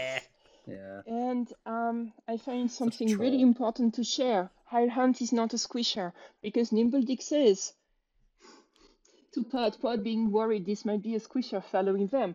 And Nimbledick is like, no, these ones don't ride horses. So yes, we are happy to confirm High Hunt. Just a regular arsehole, not a Not a squisher. squisher. I'm glad to that's confirm not that too. even, I feel like you're not even going out on a limb on that one. I feel like textually we can be pretty certain that's true. I'm still not buying the whole pine needles aren't a descendant of Dunk, but I will buy Heil Hunt is not a squisher, confirmed. Yeah, I wonder, do you think Brienne made the right choice in continuing on? I feel like stopping there at that high ground and waiting for him would have been the better choice. I feel like just for my sanity, that's what I would want to do, because Yeah. I couldn't Yeah. keep going and like focus on anything else knowing that someone was behind me. Maybe Yeah. that's just my personality and others can compartmentalize those things, but I wouldn't be able to go on knowing that there's someone potentially following me. Yes. I'd have to know who it was. Yeah. How fast are they? Do they have a bow? Can they shoot me in the back when they get close enough? I would have been a wreck. Mm-hmm. Yeah. But she's made of sterner stuff than me, so I guess it's okay. This is true. I got a comparison for you. I am reminded of Podrick reminds me of Bran a little bit. Okay. It gives us a view of what Bran might have been. So true. Right? He loves the stories. He's scared by him, but you can kind of tell he likes it. Right? And he's wants to be a squire. He's amazing loyal. at observing. Yeah. I mean, Bran can see like green sight is pretty useful to Bran, I suppose, but Pod does not seem to have that. Observer. But he is such an amazing observer, and it's fantastic. I love Pod.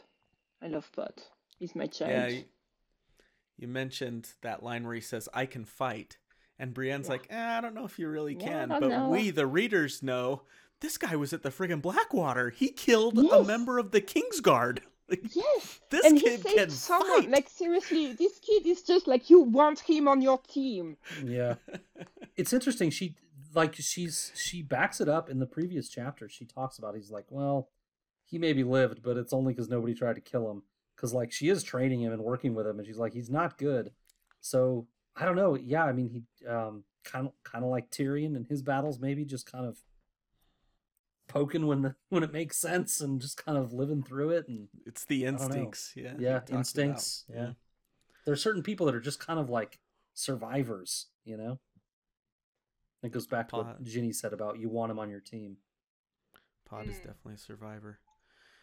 Can we go back to the Dunk stuff for just a second? Is this a good enough time to go down that rabbit hole a little more? Sure, do it. So, yeah, the Jaime saying, "Are you thick as castle wall?" This one, Radio Westeros pointed this one out to me. Yolk Boy and Lady Gwen. It's completely obvious. I can't believe I didn't make the connection before.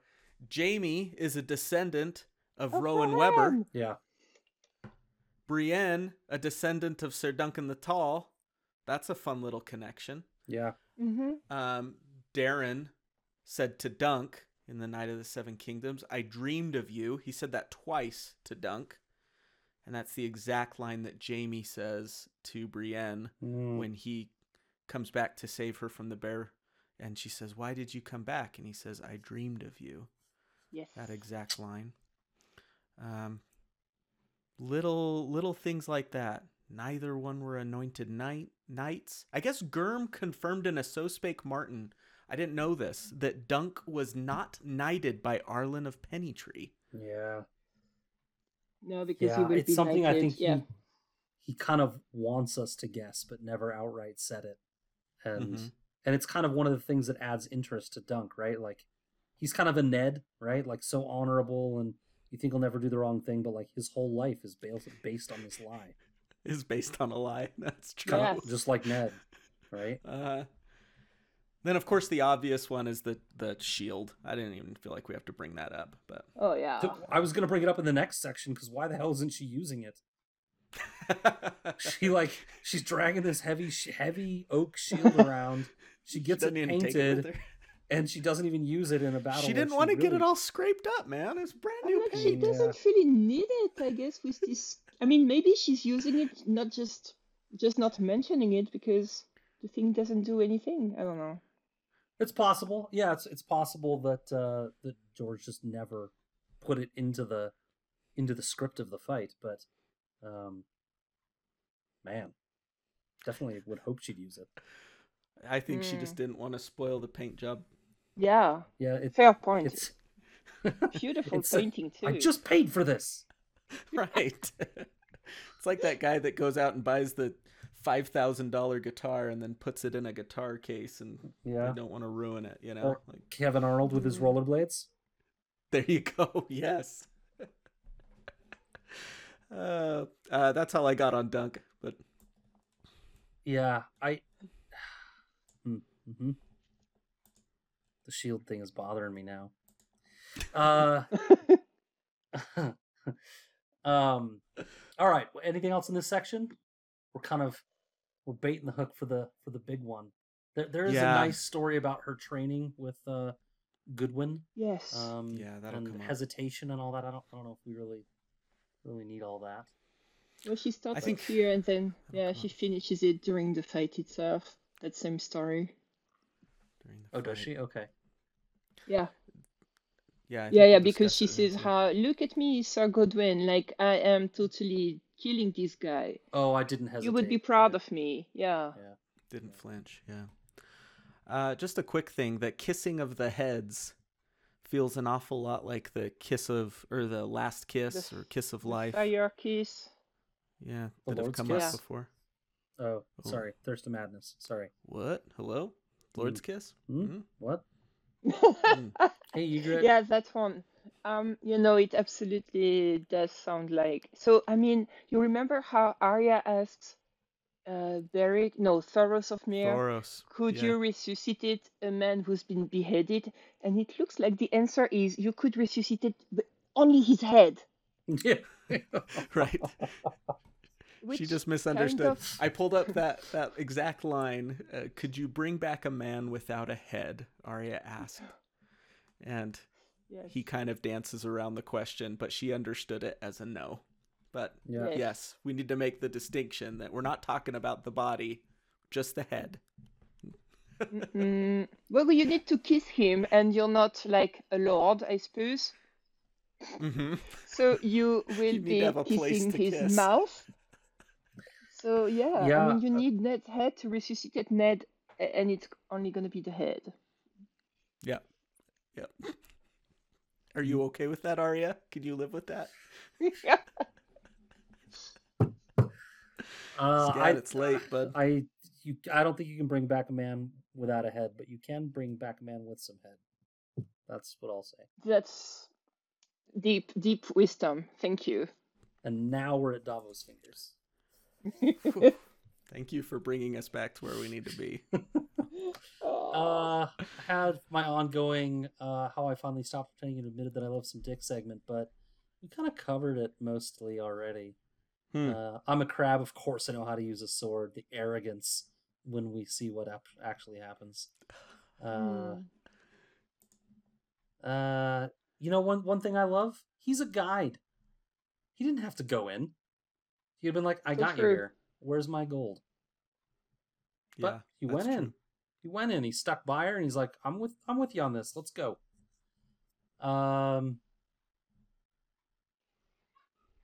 Yeah, that's enough. I like Okay. the part where he's like, oh, I can't find the quote now.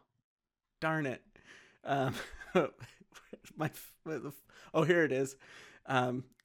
Where he's talking about how it's the heads that are whispering. Yeah. And Brienne's like, no, it's not. It's the waves. And he's like, waves don't whisper. It's heads. It's heads. Yeah.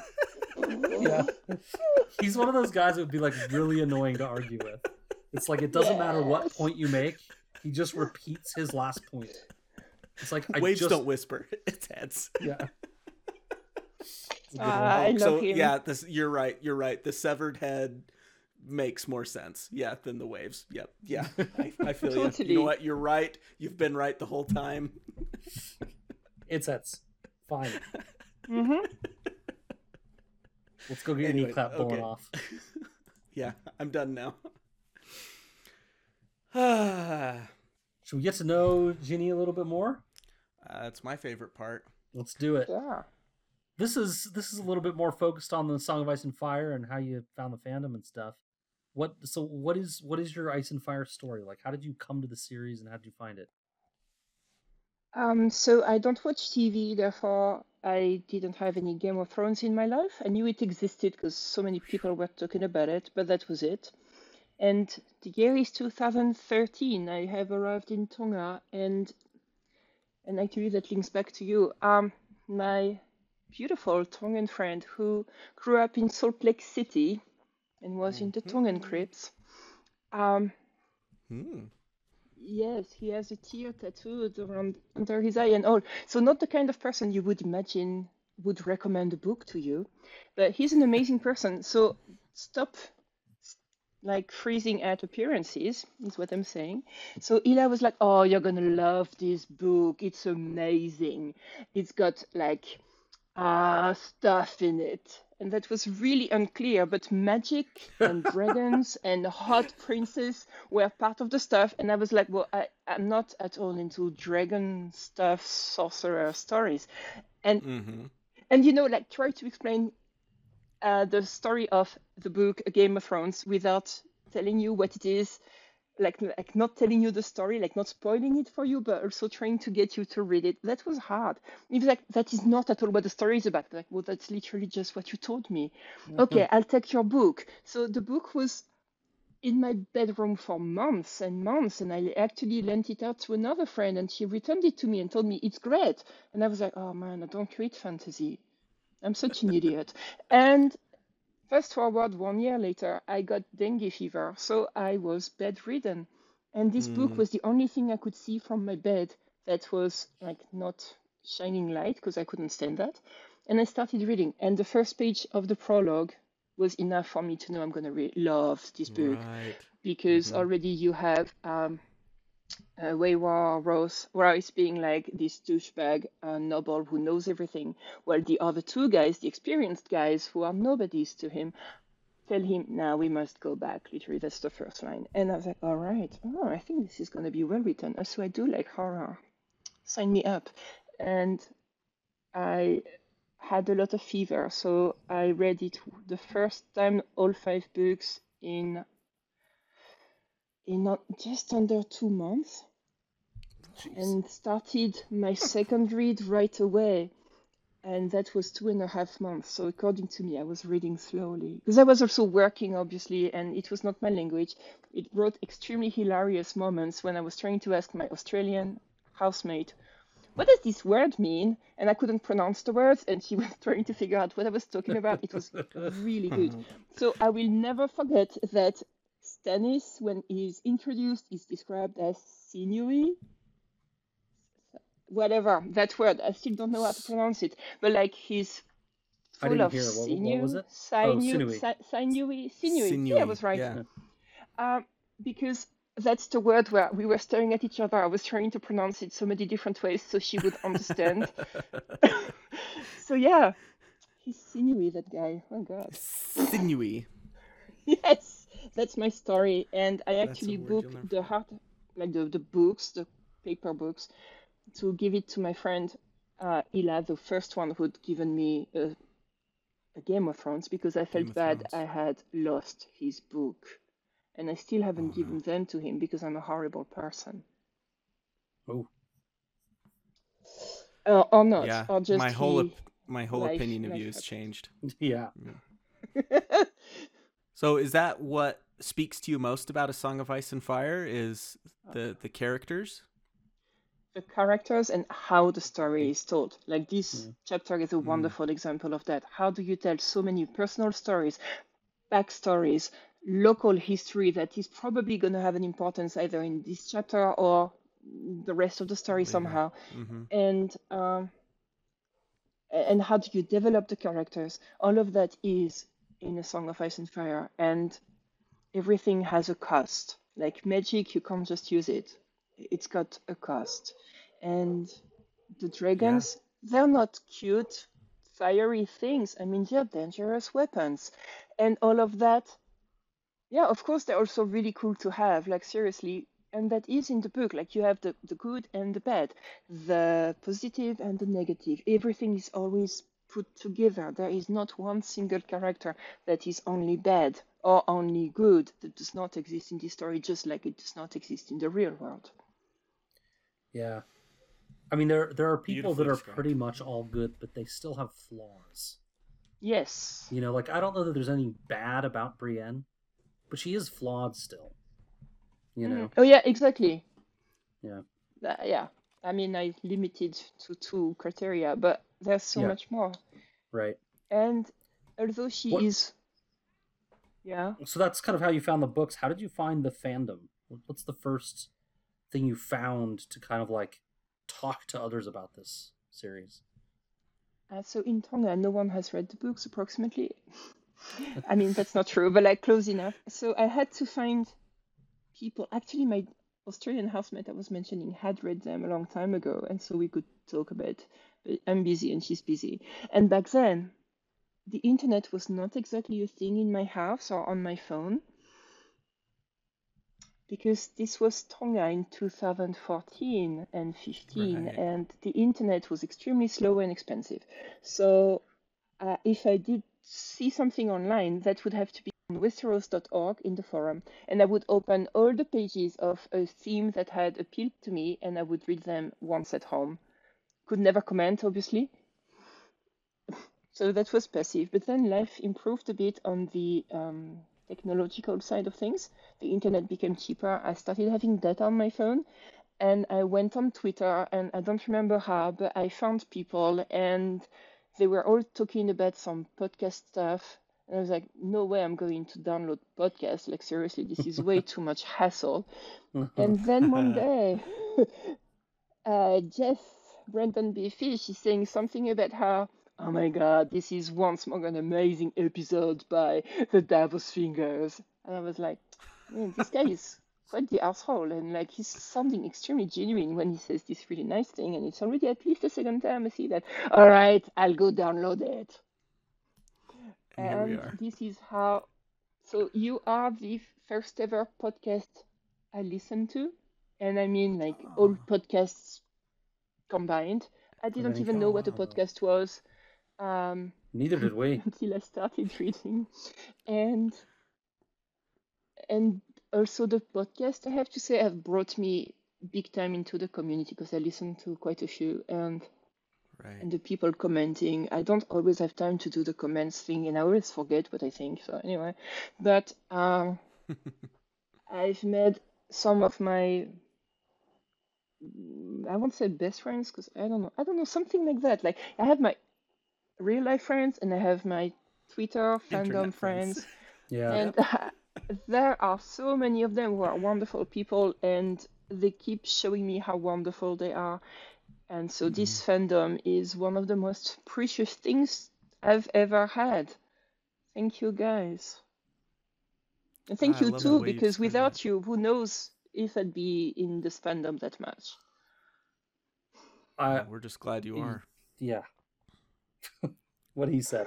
I mean, I feel I'd like to feel hopeful that you would have found the fandom somehow.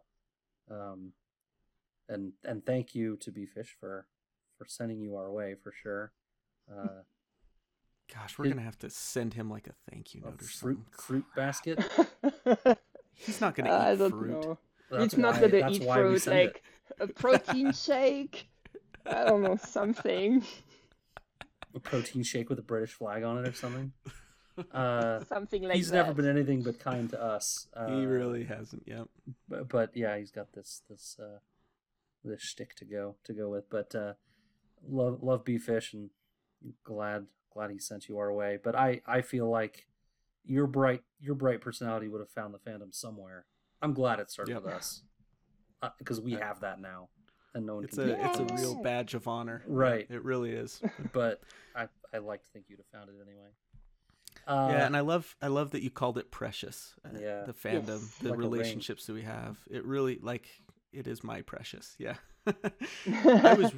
I was, and I still am to a degree, a compartmentalizer of things in my life. Like, my podcast is separate from the guys I play hockey with. It's separate from the church stuff, which is all of it is very separate in my mind. My Same. work, all of that.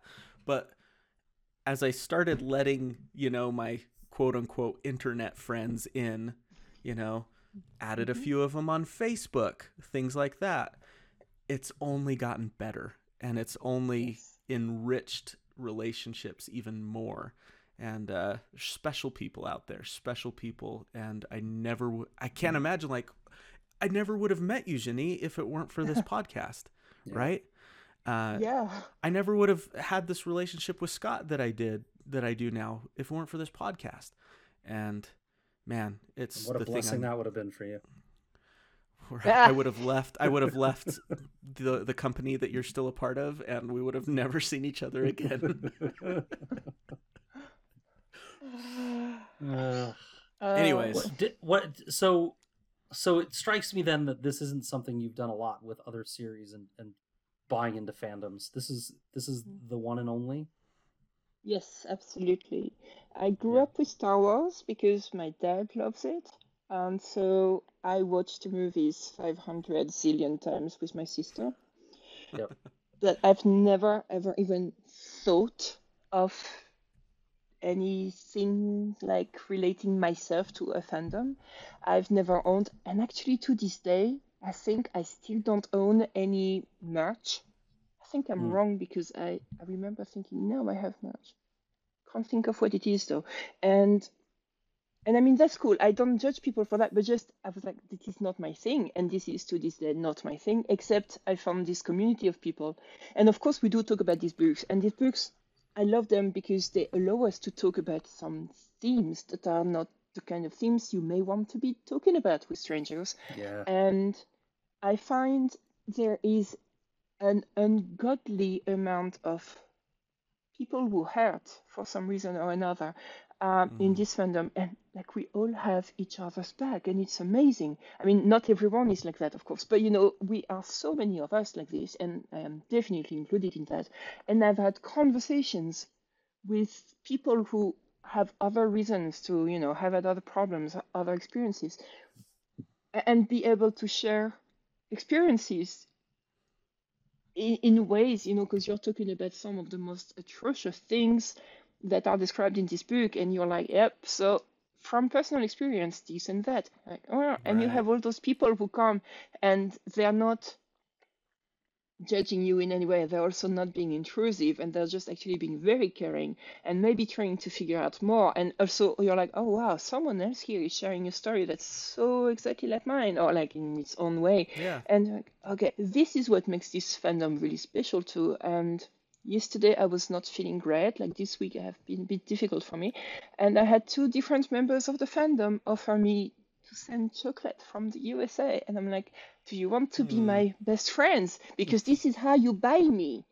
And and obviously we've never met, right? And same with you too, guys. We've never met in real life, but it doesn't matter. Only one person of the fandom I have met in real life, and that is Anne. I love Anne. I can't remember the letters that come after that, but she is wonderful. And so yes, this fandom has brought me to meet one person in real life. It's amazing. It doesn't matter. I just love you all the same. Exactly. Yeah, I love the way you put that. And the books do really lend to the fans talking about their problems, because the way it's written is so relatable, even though it's about magic and ice demons and stuff. The issues underneath are very, very relatable, and you can talk about them as books, but then you realize you're not really even talking about the books. You're talking about real human issues. And it's like the books are conversation starters. Yeah. Or Exactly. therapy session starters. Yeah, exactly. Big time. What about theories? Are you a big theory person? Do you have any theory that's not proven yet that you really latch onto? Okay, so define theory because I think there are things I am 100% sure of that some would call the theory. Like, I remember screaming in my head and maybe out loud the first time I read Bran's last chapter, where he's eating this Yeah, weird werewolf paste, and I was Jojen like, paste. and he's saying something about how it tastes of blood and something. I'm like, where is Jojen? And Yeah. Jojen has Good. disappeared. And I actually finished the chapter and reread it right away and horrified that Jojen has disappeared and no one mentions him. And Jojen has spent his whole time in the book saying how this is not the way I die. I'm like, the guy knows how he dies and he knows he has a bigger purpose and he's okay with that because it's so big. And I'm like, oh my god, Jojen Paste. I didn't know the name. I mean, I didn't know the fandom name because that was my first time reading, and I was just like, Jojo Paste is so horribly real. Oh my god. Anyway, and I read some people who were unconvinced that the gravedigger on this quiet isle is Sandor. I'm trying to say Sandor. Oh my god. I mean, obviously, who else could it be? Seriously. And some other stuff like that that to me have just been extremely obvious. So maybe I'm completely wrong, but I don't call Hmm. them theory. Also, R plus L equal J. Like, I'm so sorry, guys. How obvious is that from the first time? I mean, something like that is obvious. When Ned, in one of the first chapters, says something about how he thinks something about how his sister was lying on a bed of blood, like bed of blood. Okay, child died in childbirth. So one of the babies in this story is hers, like, who? And that's got to be John. And then I got some moments when I was a bit sent off because supposedly that would be this whaler person or this fisherman's daughter. Actually, the fisherman's daughter had more appeal to me as a theory because I was still reading the book for the first time. And then I was like, nah, totally 100%. Lyanna is John's mother. And for some reason, on my first read, I didn't catch the fact that Rhaegar would be her dad. His dad, sorry. Like that was Oh, not confirmed in my head. It took the second read to be like, well, who else would it have been? yeah. Anyway, I blame it on dengue fever. Well, Well, I don't know that I even picked up on RLJ my first read. I So, definitely did not. No, I don't know what I thought of with with so the at bed of least you had blood. the LJ part, but Yeah, I don't know what I thought bed of blood meant, but I don't think I put together at all that it was John. I was Ah, so wrapped up in the story the first time I read it that Yeah. I wasn't even theorizing or thinking critically. I was just like one page to the next, No, one yeah, it was page to the crack. next. Yeah, I didn't. Yeah. Yeah, I uh, wasn't stopping to think about anything.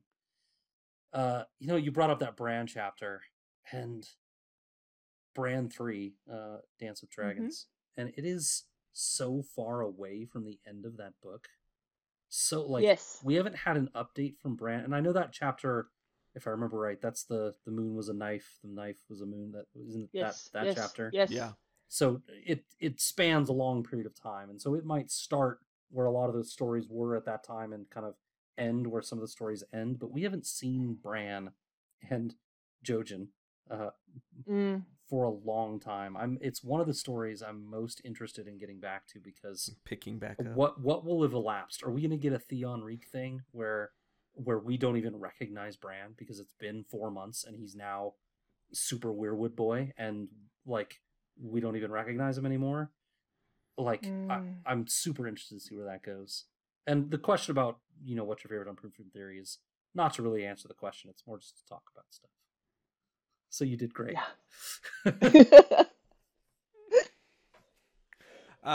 You think we're gonna see Azor Ahai with Lightbringer, or and why is it Hyle Hunt? I mean, This is the confirmed. best question ever. So I think this is a fact. Azor Ahai was an absolute asshole. Like, come on, the guy killed his wife And a because he lion. wanted a sword. Hmm. Seriously? So Greater I'm not good, my saying God. Hyle Hunt would kill his wife because he wants a bigger sword. I am saying Highland is an asshole. Yes, it matches. But my prepared answer before you added that bit was Azor Ahai is the friends we met along the way. Lightbringer is the books that got us together. Azor Ahai is the The friends we made along the way. way. Oh, I just got my sign off. No, I didn't.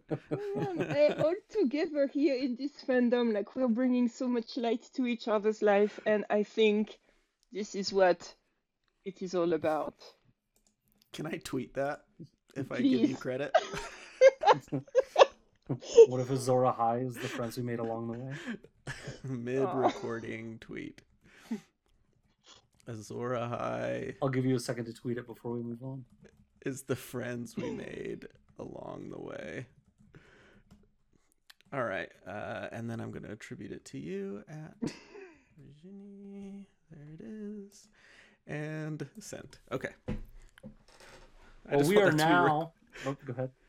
I think that's the first in 110 episodes that we've tweeted mid-podcast. I just didn't want to forget that. I definitely don't remember pausing for one. Yeah. Yeah. I mean, you might have surreptitiously sent one while we were recording or something, but we've never, like, paused for one that we came up with on the cast. No. Right. Yeah. All right, let's move into the last... Let's bring this chapter home with our last summary. Yes. Entering the keep, Brienne sees stairs leading down, a pile of stones that used to be a keep, trees everywhere overrunning the place, a lean and healthy weirwood in the center, and the remnants of a campfire. Hello! Shouted Nimble Dick, and Brienne hushed him. Shh! A sapling swayed, and out stepped a man. A pig. Pig? That's PYG. One of the bloody mummers! And he wasn't alone. That's right. Timian crawled up out of a well to make two. Then Shagwell dropped down from the weirwood to make three. He wasted no time in crushing Dick's knee, then face with his morning star. So here was Brienne facing three. They circle her, promise to rape her, surround her. She tries to convince them that she's not here for them. She's looking for a fool traveling with Stark's daughter. That is the hound you want, Timian said. He's the one that's got the Stark girl. Brienne realizes Timian is just trying to distract her and keep her talking while Pig moves closer. She tries one last time, offering to give them gold to let her go. But it isn't going to happen. So she flies at Pig, slicing at his leg, then through his throat as he fell. She turned just in time for the spear to fly by her face, nicking her. Now it's 2 against 1. Timian with his spear and Shagwell with his 3 ball-spiked morning star against Oathkeeper and Brienne.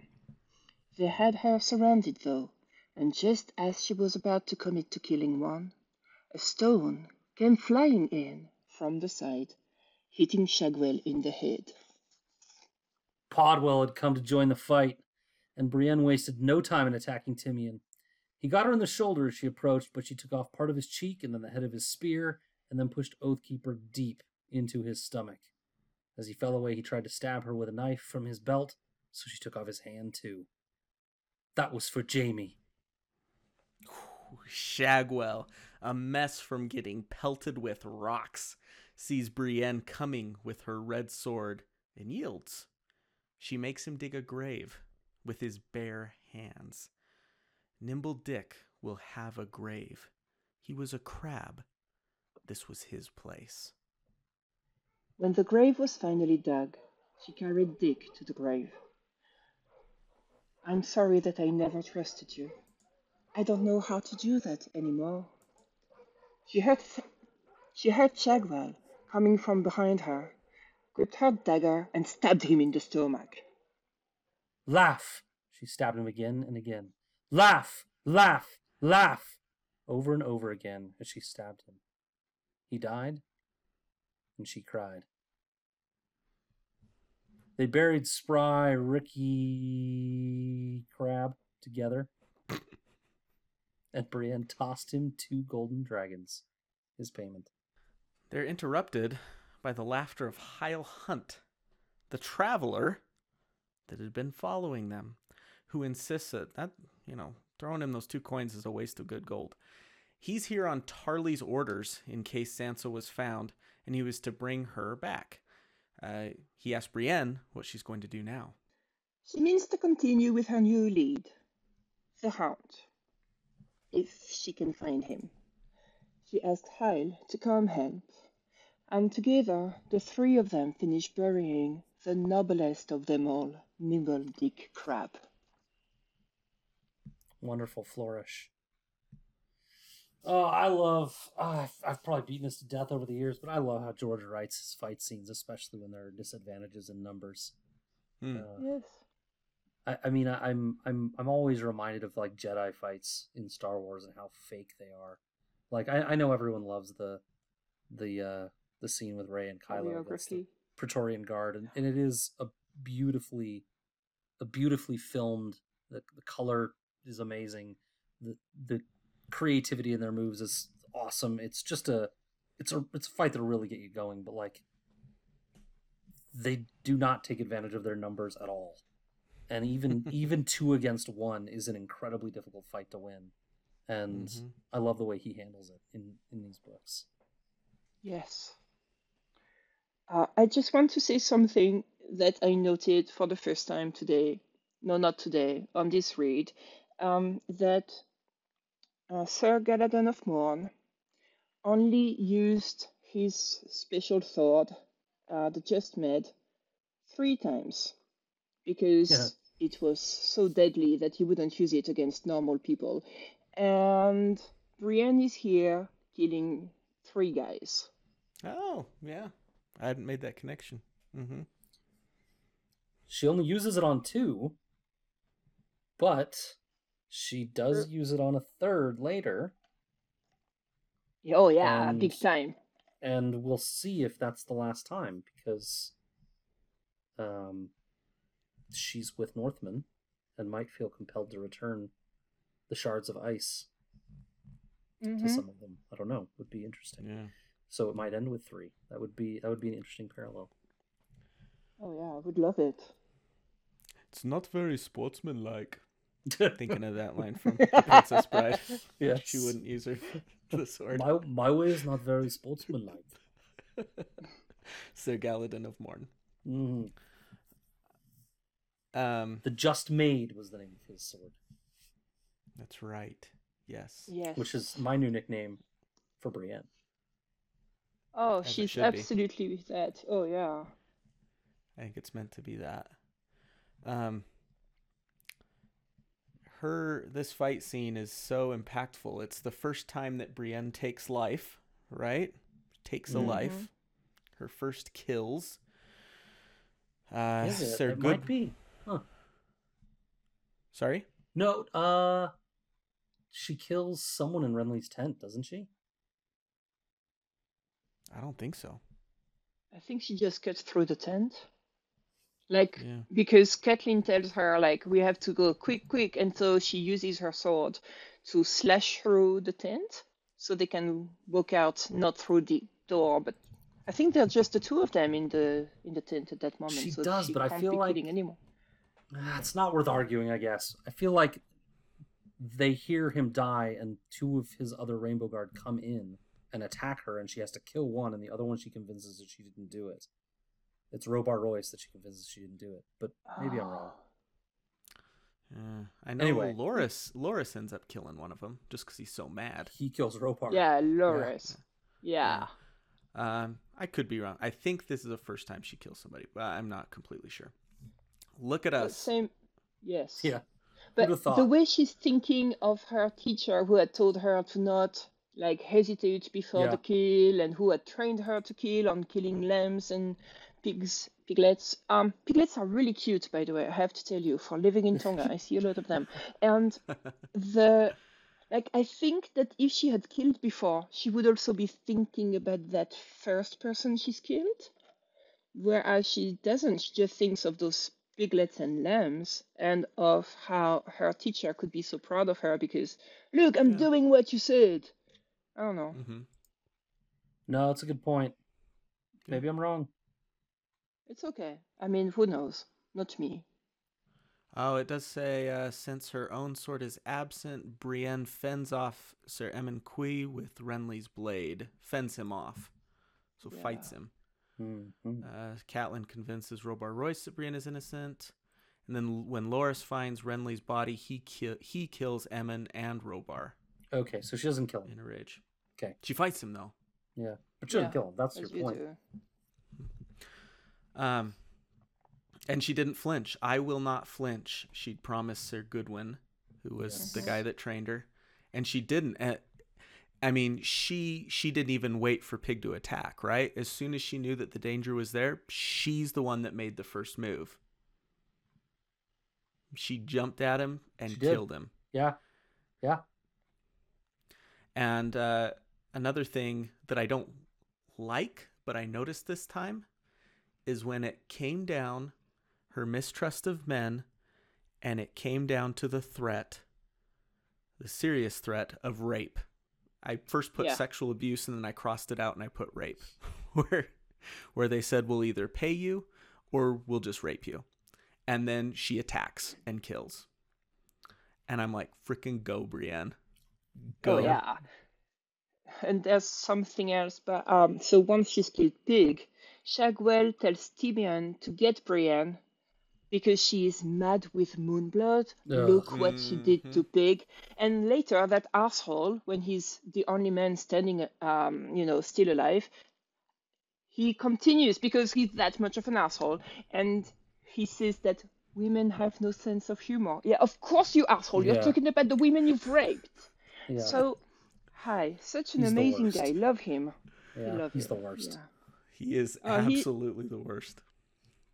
I really love the callbacks to what Sir Goodwin taught her. You know, as the simple stuff is, it's one thing to train in the yard with a blunted sword in hand, and another to drive a foot of sharpened steel into a man's gut and see the light go out in his eyes. Timian, when she killed him, it says she put a foot of ripped steel into his belly. Yeah. Yep. And He then was when a it good says teacher. Timian says end it, and it just says she did, which implies a coldness, I didn't even look at the light in his eyes, I didn't care, kind of a, like a, this is just how it is, and she's adapted to it, and she can do it, right? Yeah. I mean, I would say that I have a note on this. Timian is basically begging for mercy, but the way Timian does it is like, I mean, he's a bloody mama, so what do you expect? Of course, he's got to be insulting, and he's a Dornish, so of course he's hot-blooded, and so he says, "Finish me, send me back to Dorne, you bloody bitch." How beautiful is that? I'm like, is this the most Dornish thing said in the whole books? It could be. It could definitely be. That's basically just begging for mercy. And, later when Shandor is asking Arya to give him mercy, like he's already shown her how to do it. And so, yeah, I'm like, wow, we don't know the name, but this is exactly what's happening. And his way of asking for mercy is pretty much what Shandor would do to Arya, because he's also saying all these horrible things about how he should have taken his sister no matter what and whatever. He's pretty Right. horrible because he wants her to kill him. He wants her to Yeah. do it. Yeah, he's Arya trying to goad doesn't her do into it. But here, he's just,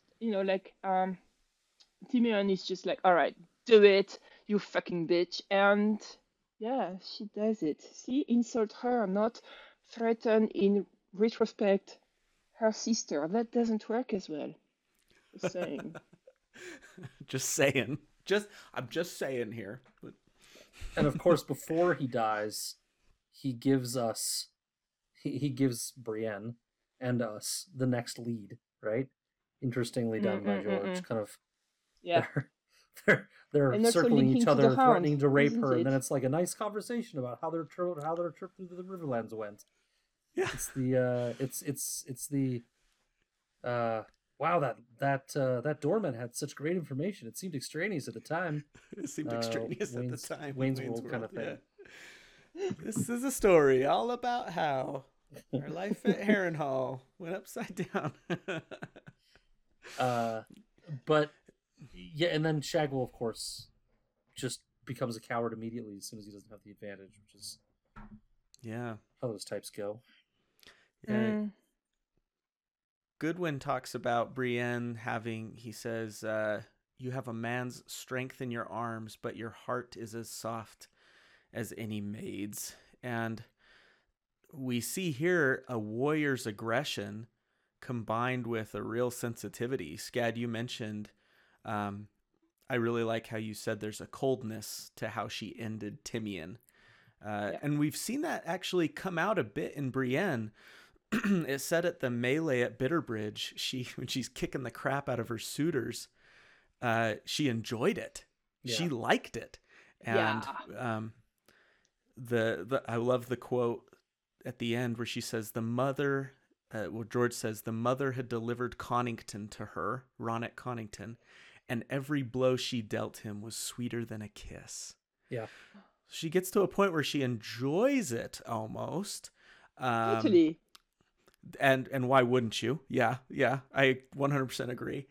And then, of course, as she's killing Shagwell, she's doing the very Arya reminiscent laugh, laugh, laugh. Not as if she's so much enjoying that, but there's something grotesquely cathartic in what she's doing there. And there's that warrior aggression, right? Go ahead. No, I mean, I just want to agree with you. I mean, cathartic is a great word. I didn't have it written down. I too tied the scenes together in my notes. I feel like Arya's is like lashing out in rage and tears and even just kind of a girl trying not to fall apart. And Brienne's it's more like frustration and like bitterness and seething anger at the world and the position she's in at the moment.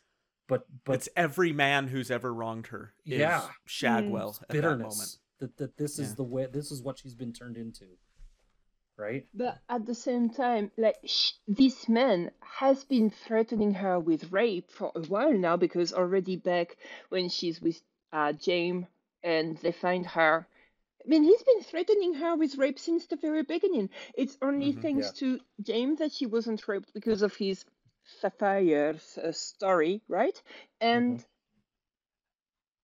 Shagwell has been such an incredible threat to her, and now she's killing him. And like just a minute ago, not a minute ago, just a couple hours ago, before he started digging this grave, he was again threatening her with rape. And he doesn't stop. He never stops. And so she is like, all right, so I'm getting mad at you. Like, all the suffering she's had, all the scare, all the fear. I mean, she's gone through hell because of that guy in her head. Yes. Him and his buddies, right? Yes. And now, yes, of course, it's cathartic. She's killing the last of them that she's facing. And she's also thinking a couple of times during this fight about how they took Jaime's hand. And now, Shagwell has two hands, which is one more than what you left, as the Jaime. But Zolo's not here. It's Zolo who cut Jaime's hand.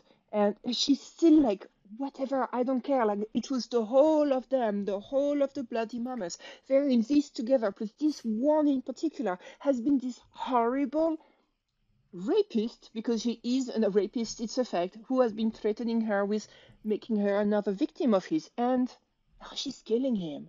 Of course, it's an incredibly liberating moment, and no, she's not going to feel good for it, because that's not the kind of liberation she wants. And still, this guy has been saying how hilarious he is while raping, and that if women that he's raping are not laughing, it's because they don't have humor. So, oh my God, yes. Like, big time, I would have done the same. And it would be terrible, and I would feel miserable for it, just like she probably does. But how else would a human being who's being so hurt and scared and threatened, like in this situation where she's put in, where he can take her life, like he's not even threatening of killing her anymore, of raping her anymore. He's like going for the kill. Yeah, of course she kills him, and of course she, like, everything is wrong, and this is what's happening, and that's how it comes out when she says laugh, laugh, laugh, and she doesn't feel like laughing at all. This is for sure, but that's what comes out because she's a human, and it has to come out. It had And to come out. I agree with that. It does. But Yeah. also, though, I think laugh is an interesting choice because while she's killing this man that's very directly threatened her multiple times and is a threat to her, she's also killing the idea of Shagwells in the world. Right. She's killing this idea of people that take and take and take and take from others with a smile, with no second thoughts. And Brienne is a person that can't relate to that at all. And so the fact that she's throwing laugh back in his face, it's like she's killing the idea of these people that live with such contempt for life. And I love that they've chosen that word, and Shagwell, a jester, I love that George put it that way. To be that. It in that way. Beautifully said. No, I like that a lot. Yeah. I like the way you said that too, killing the idea. But then again, going back to the heart as soft as any maid's, she cried when she was butchering pigs. Yes. Also pig, PYG. Yep. And she didn't enjoy this. It was cathartic, but at the same time mixed with tears. And I wonder if going forward, we talked about if Brienne is going to be using Oathkeeper again. If as a warrior, this is something that Brienne is going to have to grapple with. That idea of killing because she has to and killing because it's actually the right thing, but never feeling comfortable with it. And that's going to be an interesting inner conflict with Brienne that I'm interested to see going forward. Is it going to continue to be something that's difficult for her, or is she going to kind of get a little cold to it all and be able to do it a little more heartlessly, if that's the right way to use it, or separate herself from the humanity of it? I hope not. That would be her being broken. A little bit, yeah. No, it's I like the way you put that, Ginny, because if you can't handle the actions you're doing, you become broken in some way. And sure, part of, Daemon the Rogue Prince could separate that. If he didn't, the act was over, it was over, and he went back to living his carefree life. And I don't know why I picked on him. There are lots of people in the story, right, that they can separate. Baratheon's another one, Robert Baratheon. They can separate the acts that they've done to steal life from people in the moment that when, they feel justified in acts of war or whatever, they can separate that from their life. And, we have followers that have certainly been through things, and developed PTSD and other things like that. You don't really come back from. Some people don't come back from it. It's not a judgment about those people. It's just it takes a certain set of circumstances and a certain person that can kind of separate those things out and not have it wreck them. And man, I hope Brienne can. I feel like she can. It feels like she moves ahead okay with this.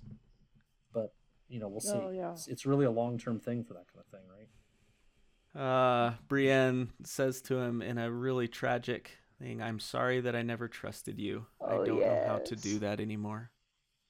You know what? The first step is admitting his eulogy. Yeah. Yes. And I mean, so she's saying that basically, like, she doesn't do a proper eulogy, but that's the only thing that is close to a eulogy that he gets, and that her telling him that she is sorry she couldn't trust him. And I think that says a lot about what she now feels guilt towards Nimbledick, and also what kind of man he really is. He's someone who was trustworthy, and it's really sad. Like, this is devastating. And while she's also clearly being very emotional, she's still keeping her sense, all of her senses on alert, and so she can turn around and stab Shagwell right in time before she is killed by him. So she can be so like at the same place. I mean, yes, does that mean that she's compartmenting? Yeah, no, I don't think so. I think she is very much into the emotion of burying Nimbledick and feeling guilty for not having trusted him. But at the same time, she's on survival mode because she knows there's this killer, rapist, killer behind her, out of sight, and so of course she has to survive, and that's what she does. So yes, she can be in two places at the same time, but not because she wants to be there or feels good about any of it. Actually, both are horrible. She feels Yeah. guilt about this guy who just got killed, and she feels that she needs to survive. Like, come on, like she's in two very bad places at the same time. Amazing. Yeah, definitely. That she's able to feel that guilt and also be having her senses aware of what's coming, and be in both places is pretty astounding. I said earlier that we'd come back to what I think is the second purpose for Nimbledick in this series. Matt, you had mentioned the first one being that he provides some light, I guess, in a levity. What would be some real dreariness in this chapter in the Pines. And I think his other purpose is to show her that guilt.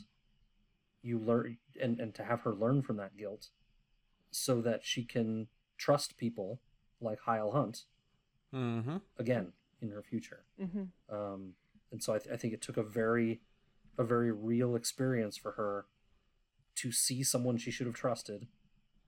Again, all that conversation we had about it's dangerous, man, to trust people.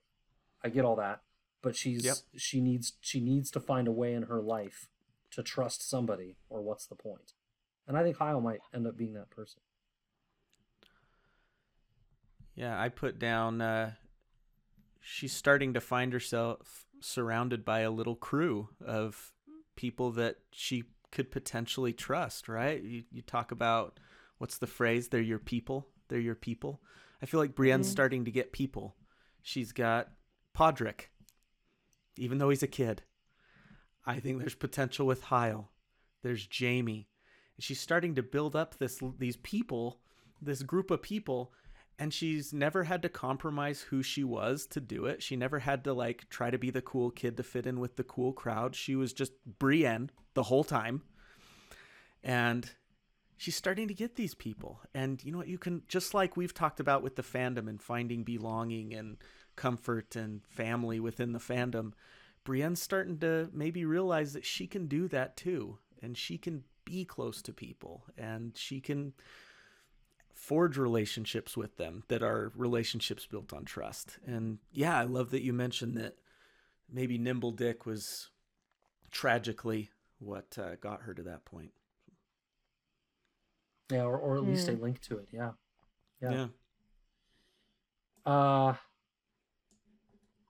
Do we want to discuss Hyle Hunt at all? He doesn't do a whole lot here. I'll leave that He's just to being an asshole. He's amazing. Like, he's sitting on the wall, and it's not written, but I can hear him slow clap. Sure. It says his legs were crossed. You did so much work. Congrats. But then I have to say, in his defense, she tells him, come help bury him proper, and he does. He even says something nice. So my favorite asshole is being an asshole, but also a courteous one. He's got his quirks. He's got his things. I just want to lay out exactly how big an asshole he is. Because in the next chapter, when he's telling the story about what happened, he goes into detail about the fight he witnessed. He watched the whole thing. I was going to say, how long was he on that wall? Then the grave digging. all hiding away somewhere else, because he details the pod through rocks. He talks about how quick and strong she was in the fight and how she cut all three of them down herself. He's got details about the fight, and he, I think, watched the whole thing and didn't help. I mean, Now, I maybe, don't maybe he know rode that he right up watched the while it whole was thing happening from or a something. place where he could have intervened, because of course I'm going to defend him, although I do stand by my own statement that he's the biggest asshole. But I mean, yeah, he has manners. Um, yeah, Yeah. and also, okay, one thing, when early on in this chapter, when Brienne is describing the melee where she beat everybody up, all of her Mhm. suitors, he is not mentioned. Huh. So probably he was not in the melee, or for some reason she did not beat him up, or for some reason she leaves that out. I mean, she's just seen him again, so she remembers he exists. Plus, And it is a he long was list. She includes a lot of names in the people she beat up. So, she yeah. does, and some of them are dead. Others lost an arm and their monkey. I'm so sad for Mark Mullendor. I mean, I love his monkey. Um, anyway, so she just saw him a chapter ago. Like, he can't be far from memory, and he probably is of those who hurt her during this bit, as opposed to Connington, who hurt her when she was still very young. He would have hurt her the most because he's the one who did the job to try to know her. Like, he's literally the only one who tries to Yeah. know her, who does actually show that he does understand her. And my approach would be that he does respect her, and I think the guy is one of those assholes who can't own up to the fact that he likes the ugly girl. So he is going to be an asshole because he wants her to reject him. And Mm. he sends his squire to clean her chain. No, wait, whatever. Definitely something she loves that he does is that he sends her a book or books of Yes. stories of chivalry, which she adores. And the most important thing he could have done, that anybody on this earth could have done, he trained with her. Yeah. He offered to train together. This guy definitely understood what drives her, right? And so I stand by my theory, if you want to say that, that he likes her. He's the biggest asshole for not being a man and owning up to that, and prefers to make a tomfoolery of it because he does not want to be seen liking the big ugly girl. So what a douche. Mm-hmm. But also, I think a douche in love or Yeah. something like that. I like There's your hope. theory. There's hope. I like it too. Mm-hmm. I'm Also, not all the he way is. on board. I think he's getting there. I think he knows her. You made the point that he knows her, right? Yeah. And I agree with that. And I think he likes her. I think he likes her as a person. I think he's starting to like her more than that. I don't think he's there by this point. Yeah. But I do agree though that this even fight if went a ways. even as he gets there, that he's gonna have difficulty admitting Yes. it. Yeah, I agree with that. Oh That was yeah, the theory I he agree is with. never going to own up to it. Yeah. And okay, another thing that tells me he really likes her from the get-go when he appears in the story is that he is one of the original three in the bit, and Brienne notices that the closer he gets to her, the more suitors she has. Like, he is the one they've all noticed. And so if he's so noticeable for getting close to her, if he does like her and doesn't want to be the guy with the ugly girl, then he may be like, oh yeah, cool, this is only a bit. And so enter the other dudes. I don't know. This is how I've seen it from probably the beginning, my first read, I think. And again, he's such a douchebag, right?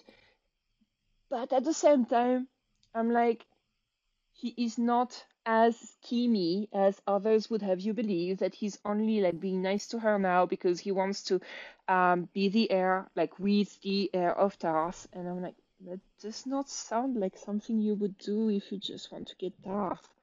Even if you're a douchebag and you can't say things straight. Like, when he says that he's gonna fuck her when she's got, or in the dark, or with a bag on her head, or whatever. Come on, guy. Like, sorry, but this is so stupid. And be a little more imaginative than that. Like, the guy really likes her. And of course he does, because she's amazing. Of course he does. Yep, I like that. Of course he does. Who wouldn't? Like, who would I not? wonder if- Even James likes her. I wonder if Hyle's just not much of a fighter. If he's a lover, not a fighter, Scad. That's why he didn't. Maybe. I mean, and he got knocked just- out of the melee early, and that's why she couldn't find him. It hit me Could be. when Jenny brought that up. When you brought that up, my friend, that he wasn't in the melee, and I was like, huh. And he didn't participate in this fight. Maybe this dude just doesn't like to fight. He's the guy who goes and rescues Samuel Tarly when he's a child Yes, that his he fucking monstrous father had thrown into a pond so he would, air quote, learn to swim. Like, oh my god. Yeah, he'll train in the Okay. yard because that's what men are expected to do. But Yeah. when it comes down to it, he's like, you know what? The melee comes up. He's like, oh man, my leg AC really joint. hurts. Oh man, yeah. Yeah. that, So, you know, oh boy. I mean, he's not got a feeling so child hot. already. So we got so some we good know theories. We got some good theories about Heil Hunt here Of tonight. course, don't we? So I know we're nearing the end, but Yes. I've talking about theories. I went down probably too much of a rabbit hole talking about this young weirwood tree. Oh, Mm. Oh, I have the, one for you then. Yeah. Anyone else? Boris Nimble I don't the have crab. anything on the weirwood tree. I noticed that it said it was slim, which means it's young. Yeah. Slim and Yeah. young, which was interesting to me. That this really old castle, everything's torn down and everything, yet there's a really young weirwood tree. Yep. Of course, anytime you hear a weirwood tree, you think of Bran, right? Of course. Oh. And I wonder if the young weirwood is a little symbolic of this young observer who could potentially be learning to use the weirwood tree. And if Bran was able to witness what just happened there, the fight, the burial, I think that would look really good to someone who's really into knighthood like Bran, right? Yes. Yeah. Brienne will come out looking really good. And I started thinking, why would that be important? And it hit me that Arya and Sansa don't know who Brienne is. Yeah. She knows who they are, but they have no idea who she is. Right. Uh-huh. And if she shows up in the Stark's life at some point, whether she meets all of them together or just one of them, Right. and she's got this sword with Lion a heads on it. lion pommel and stuff, and who knows, maybe Jaime's even with her, Yeah. at the end of Dance with Dragons, could she be. meets back up with Jaime. There's going to be some trust issues there. I mean, this is the guy that pushed Bran out of a window, and certainly Arya and Sansa don't think too highly of him either. So Bran seeing what he's seen at this weirwood tree could go a long way to helping him and maybe other Starks trust Brienne, and see that she's really all that she says she is. And Bran could be like, I saw it. I can vouch for this lady. Yeah. I think It it's also interesting. Yeah. much Go more ahead. simply tells Bran that his sister's alive, which he might Ooh, not good know. point. Yeah. But that's Yeah. not nearly as Because cool they're as so- anything. Yeah, Tyrion also mentions her because he would have seen the whole fight. And one thing that could attract him to this weirwood, in particular to watch the scene, is that there is a blood sacrifice of sorts. Yes, here we go. Um, Yeah. So, hi, tinfoil hat. No, it's not a tinfoil hat at all, at least. At all. And so Brienne says that she wants Nimbledick buried because he was a crab, and that the other two, Timion and Pig, can feed the crows, which is the title of the book, right? So they're feeding the crows, but Nimbledick is buried by the tree, and then Shagwell is killed by the tree, which makes two corpses, not feeding the crows, but potentially Feeding the tree. the tree, the weirwood tree. So Bran, wanting to eat some good old blood, as you do when you're a weirwood person, could come like not one but two, yeah, and then watch the whole scene. Like, how did this wonderful feast come to my door? So yeah, no, now totally. Yeah, the you're right on track with where I was going with this too. Going back to Yeah. that part of the heart tree, would we call it a vision or scene that Bran sees? When he sees, I think it's at Winterfell, when he sees the white-haired woman step toward them through a drift of dark red leaves, a bronze sickle in her hand, and then she, underneath a weirwood tree, grabs a captive by the throat and slashes his throat, right? Do you remember this part in Yep. Bran's weirwood vision? And That's early uh, on, yeah.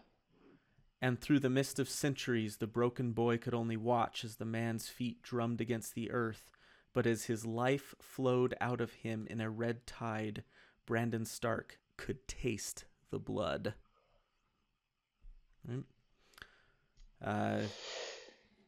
A World of Ice and Fire talks about blood sacrifices. We also remember that one from, was it the chapter we covered with Chase Scad? Where it talks about, is it the Wolf's Den? And the Yes, entrails that were Yes. hung from the weirwood in trees. White Harbor, yeah. Yeah, Yep. also reminiscent of a blood sacrifice. Nimble Dick Crab mentions in this chapter that the Cracklaws, also of Yes. First Men descent, old god worshippers, watered their pines with blood. Mm-hmm. So I think there's definitely some evidence here of blood sacrifice and maybe some power in that. And you brought up the thing about Jojen paste and how the Jojen paste kind of activated Bran to this whole weirwood thing. Again, potentially a blood sacrifice. Does this infusion of blood into this new weirwood tree kind of activate that heart tree to a degree, or awaken it to something that alerts Bran to it? You know, some interesting stuff Yeah, there. this tree does not even seem to have a face because she does not describe it. Yeah. And it's It's young and slim and slim, like young and Scad said. whatnot. Mm-hmm. So I don't know. I'm like, two bleeding bodies by a young weirwood tree. Come on, how would that not attract a green seer? And maybe Yeah. give him, like, finally, Bran could be giving his face to the tree. Not that I know how faces work, but Good point. hey. Yeah, I think they said the children of the forest carved the Yes. faces, but You guys are gonna die. You Yeah. ready for something? yes. Brienne 4, the chapter we are covering today, according to the timeline, the Song of Ice and Fire timeline, takes place on March 25th, 300. Mm-hmm. Bran 3 of A Dance with Dragons, where he starts learning green seeing, starts 327, 300, 2 days after this. Yeah. Oh, nice find, Sketty boy. Oh, beautiful. Aren't we onto something here? Chapter Oh. spans nearly 2 months, so that blood would have seeped in already and stuff, but Yeah. it's time traveling anyway, right? Maybe. Yeah. Yeah. The So- time doesn't exist for a tree thing Yeah. or whatever they're saying. Right. It's all just kind of one thing. It's a river or something. No, it's not. According Yeah. according to the timeline, these things happen right at the same time. So there is a theory out there.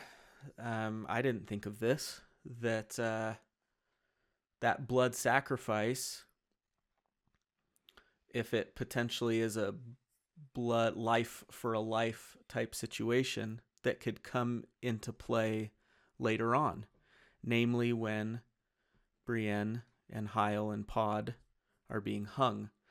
And I've never heard of this, you guys. Have you heard about this whole Russian translation of A Feast for Crows? No? No. I assume there is one. Apparently, this Russian translation, at least some of it, was taken from an earlier version of George's manuscript. And loosely translated, here's what happens at that final scene when Stoneheart is hanging the three of them. Yeah. Okay, I'll just read it to you real quick. Someone translated it into English. Bless We're them. deep now. This is deep stuff. We're in I was Russian translation. this blew me territory. away. This blew me away, you guys. It could mean nothing, but indulge me for a sec. The rope dug into skin, lifting Brienne upward. If this is another dream, it's time for me to awaken. If this is real, it's time for me to die, she thought. From somewhere afar, she heard the clapping of wings. The carrion crows are coming to feast at her corpse. About a dozen already are circling over her head, but for crows, these birds are too large. No, they're ravens, smiled Brienne. How odd. And that's how it goes. So the theory going that Bran seeing this and seeing that Brienne is worth saving has As he saw the weirwood. intervened at Brienne's hanging and maybe plays a part in her release, right? Obviously, the version that we read, the English version, ends with she screamed a word, and we assume that word is sword. Raven. Oh. Yes. Sorry, it's actually Raven. Bran! And we assume that that's what it is because she's obviously alive in Dance with Dragons when she meets up with Jaime. But, Yes. There's that idea that maybe Bran intervened? There were three Well, maybe lives. that was an early idea, and then George let go then of he it changed because it. she just Yep. screamed sword, could be. which he confirmed, by the way. And then on her merry way, she goes finding Jane for this lady who has such good intentions toward him. Yes. But Yeah. I think, And I want to say one of my favorite things about Highland is that while he's being hung, that thing, he is cursing them eloquently. That's unquote. And I'm like, am I Highland? Voilà. Yeah. Would you be cursing them eloquently? Sorry, Scad, go ahead. well, I like what Ginny's saying about, maybe it's something that he let go for the end of this hanging scene, but Right. it doesn't take away from the idea that you're proposing, that maybe Bran did see through the weirwood. It lends to that theory, even though it's changed and George went another way with she screamed a word. I'm just rereading that sentence, that last paragraph as it's in our books. Mm-hmm. And it actually lends some weight to what you were saying earlier, Matt, that Bran may be speaking if she meets the Stark kids, they may be very suspicious of her, but he may be like, oh no, it's okay, she's fine. Like, I literally saw her do this and say that. Oh, guys, she's cool. She's cool. If he'd also saved her, that would be a bit too much. Like, come on, how many times are you going to save her? Once from the hanging and once from your sisters being angry? Now, that doesn't make much sense. Especially as I totally expect him to save one way or another Theon when Stannis takes him, because he really wants him gone, right? And I'm like, no. Bran is not going to let this happen, especially as he's taking him. I mean, Asha is saying, oh, Stannis, you can't just behead him. Stannis, you cannot just burn him. This is not how it's done. He wronged the people of the North. You have to behead him, and look, there are 2 weirwoods over there, so you've got to do that there, like 2 weirwoods. How is Bran not going to be there to intervene? So if he intervenes for Theon, but he's already intervened for Brienne, like, isn't that a bit too much?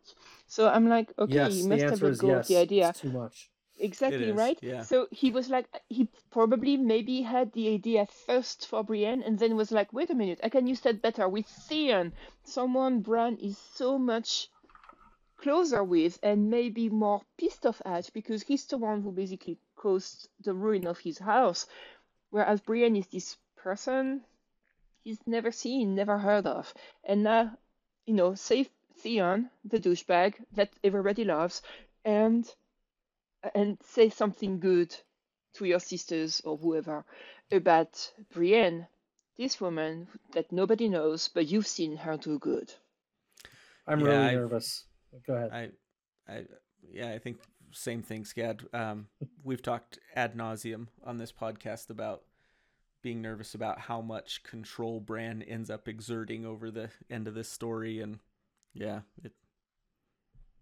I don't want to get too much into it. I really don't want every other chapter to be a Bran chapter where he's seeing something through the weirwood and sending vibes through to like change the result of the story.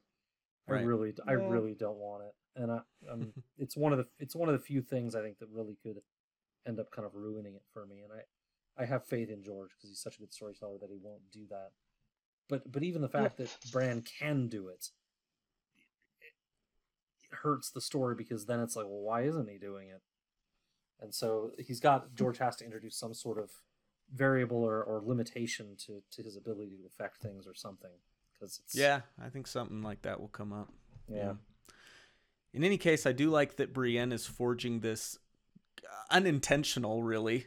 Intentional in some ways, but also unintentional connection with the Starks and the North. And, starting with Catelyn to the girls to getting, as you called it earlier, Scad, the shards of ice, to all this weirwood stuff that's happening. Whether it was better Jaime, way than feeding a weirwood, right?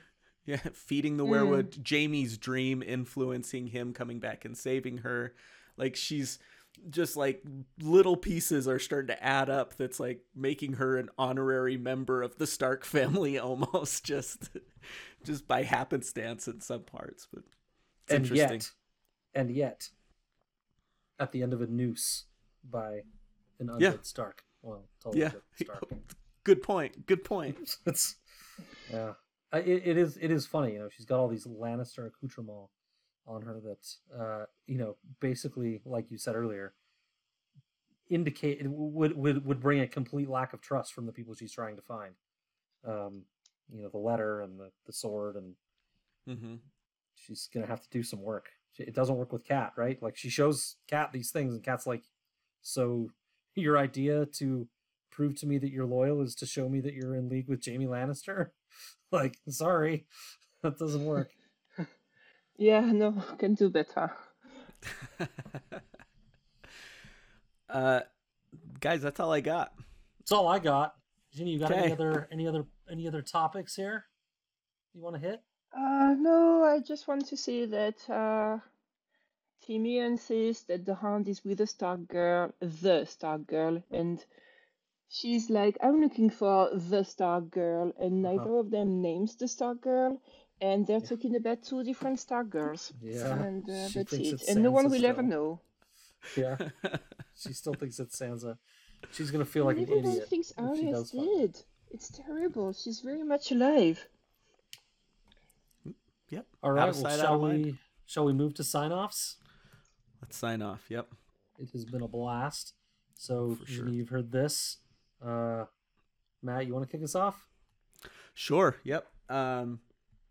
Just right before we started recording, well, maybe like an hour before we started recording, we got a Facebook message from someone we haven't heard from in a long time. I don't even know if you saw it yet, Scad. No. But I won't say his name on the cast because we don't have his consent to say his name on the cast, but I'll maybe give his initials so he knows who it's him, JP. JP reached out to us, and probably haven't heard from him in maybe the amount of time that we've known Shani, maybe 2 or 3 years. But he used to communicate with us quite a bit, and we were able to, at least follow along with his adventures into fatherhood and a lot of things. And life kind of took him away from the podcast for a little while. And so it was really cool to hear back from him again. And so Khalasar, this is Matt signing off. Say that wherever you go and whatever you do, we'll be right here waiting for you. When you're ready, we're here. Yep. When you're ready, we're right here. My sign off is just a quote. He was a crab. This was his place. This is beautiful. Ginny, go ahead. Sure. So my sign off is very topical because this is me being me, and it is: the bed of fallen needles on the forest floor may be thick as a castle wall, but it is not Sir Dunk the Tall's descendant. Confirmed. All right. Oh, this was a blast. It was a Total lot of blast. fun, Ginny. Okay. Thank you. Okay, good night, everybody. Good night, everybody. Good night, everybody.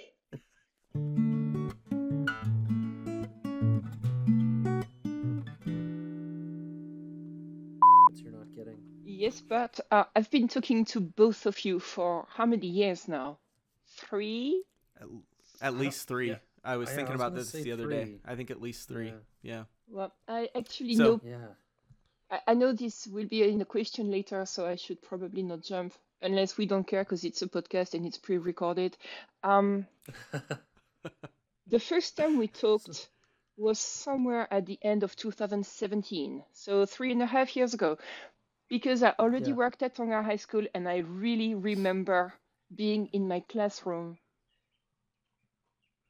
sending tweets saying I was going to walk all the way to where I could download on Wi-Fi, and Up that like was a because, mountain and oh my Yeah. god, and I that was remember those because tweets, Jeff and I was. had convinced me, like with one of his very rare, genuine tweets of how much he'd loved this last episode you'd put out, and I honestly cannot remember what this episode had in it. I'm pretty sure there was some Cersei, but that's it. And just to hear, I was like, all right, Jeff has been saying good things about these guys for so long now. It must be true. I will download it.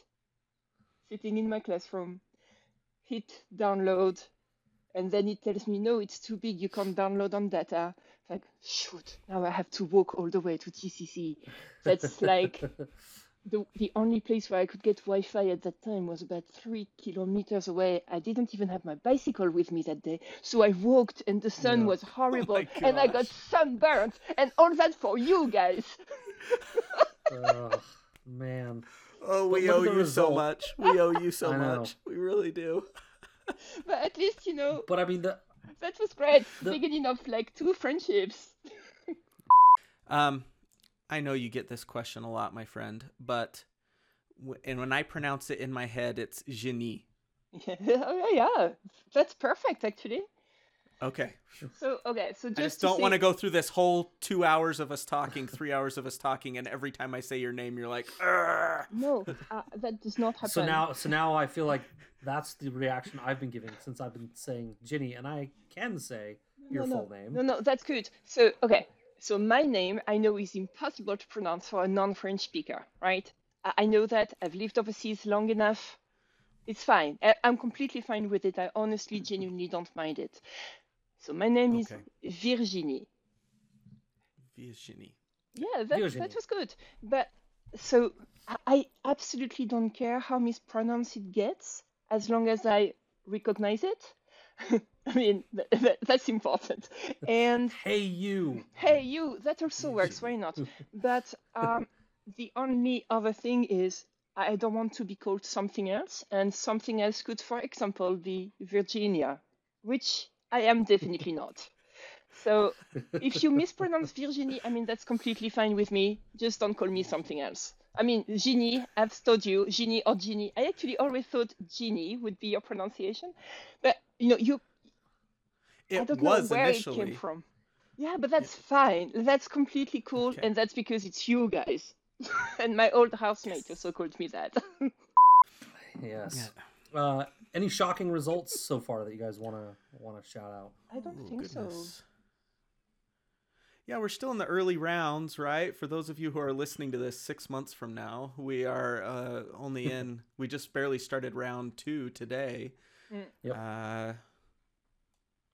Yeah, we have 64 people left as of this moment. By the time you hear this, though, we'll be probably pretty much through round 2. I was a little surprised that Theon barely edged Dolorous Ed. Yeah. I mean, that one was 51-49. Yeah, but Go everybody Mance loves Daddy, Dolores Ghost Chase Ed. Killer. Yeah. But he put up a good fight. That was cool. He did. I was a little surprised Corrin beat Baelish. Baelish, of course, everyone hates him, but Yeah. He'd get more votes. people are frowning on the call. Of course, people hate him, but he's such a influential and good bad guy that he usually pulls quite a few votes, I think. And I was also a little surprised about Nettles beating Septon Barth. Oh, really? But Oh, yeah, I was. interesting. Okay. Well, I I was. I feel like haven't Barth read is that a. part of Fire and Blood, so I did not vote in that one, which is my other criteria. Don't vote if you don't know at least one of the two contestants really well. Oh, you need to get a blacker soul, Ginny. Yeah, I mean, yes, Yeah. but the past year, like last year, taught me a lesson in this. Yeah. Oh yeah. Yep. All right. You always have one. We always have someone in the tournament that we just put in there mostly just to see how bad they can lose by. And Randall Tarley didn't disappoint this year. Yeah. Out of a 100 point, if we did this by points, 100 points, he lost to Varys 91-9, which is just fantastic. 9 is huge for that person. I'm surprised. Sorry. That's one of the larger margins we've ever had. I think we had a 94-6 once with Joffrey. I think, yeah, something like that. But that's one of the bigger ones we've seen. All right, I'm back. Sorry, guys. That's okay. Oh, I went myself too. We were just looking at the. I just ran over to our notifications to see, and we've already got quite a few likes on the old. It was tweet. only 12 minutes. Oh my god. The things that happen when you're famous. Clearly not to me. Oh yeah, 8 likes and 2 retweets. Yep. It also helps during a Song of Madness season. It seems like people just watch our Twitter account a little more closely. But...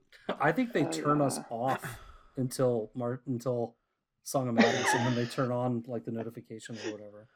Well, our follower count drops pretty significantly every year after several hundred, Song of Madness. Right? Yeah. And we're not growing as much as we usually do. But yeah, that might be a thing of maybe the show not being around anymore and stuff, and maybe not quite as many people. But anyways, I think we've grown like 300 though. Yeah. Definitely complaining for sure. Yeah. Back to important stuff. Thanks, right. guys. I was tired coming into tonight, but I had a blast. Yes, it's like I was tired coming into it. I'm tired right now, having just finished it. Yeah. But I was not tired for the last 3 hours. Yeah, totally. Interesting how that works. But... I was not tired coming in because it was 5:30 p.m. and I am tired now, but not because of you guys. You've been amazing, and also. I'm so happy we finally got to be together doing, I don't know, something we like. And I am sorry I rambled so much at the beginning and great. I was not always being very clear. And that's okay because this is also me. It was fantastic. It was everything and more. So it was great. Perfect. You did fantastic. Wonderful. Yeah, people are going to love this episode. Yeah. I already know it. For sure. And if they don't, it's okay. I'll send them one of my friends. One of your Tongan Crips. I don't want to know what that is. I love the episode. Don't send one to me. Friends. Oh my god, Tongan Crips. Let's send them Tongan Crips. All right. Yeah. Well, good night, guys. Good night.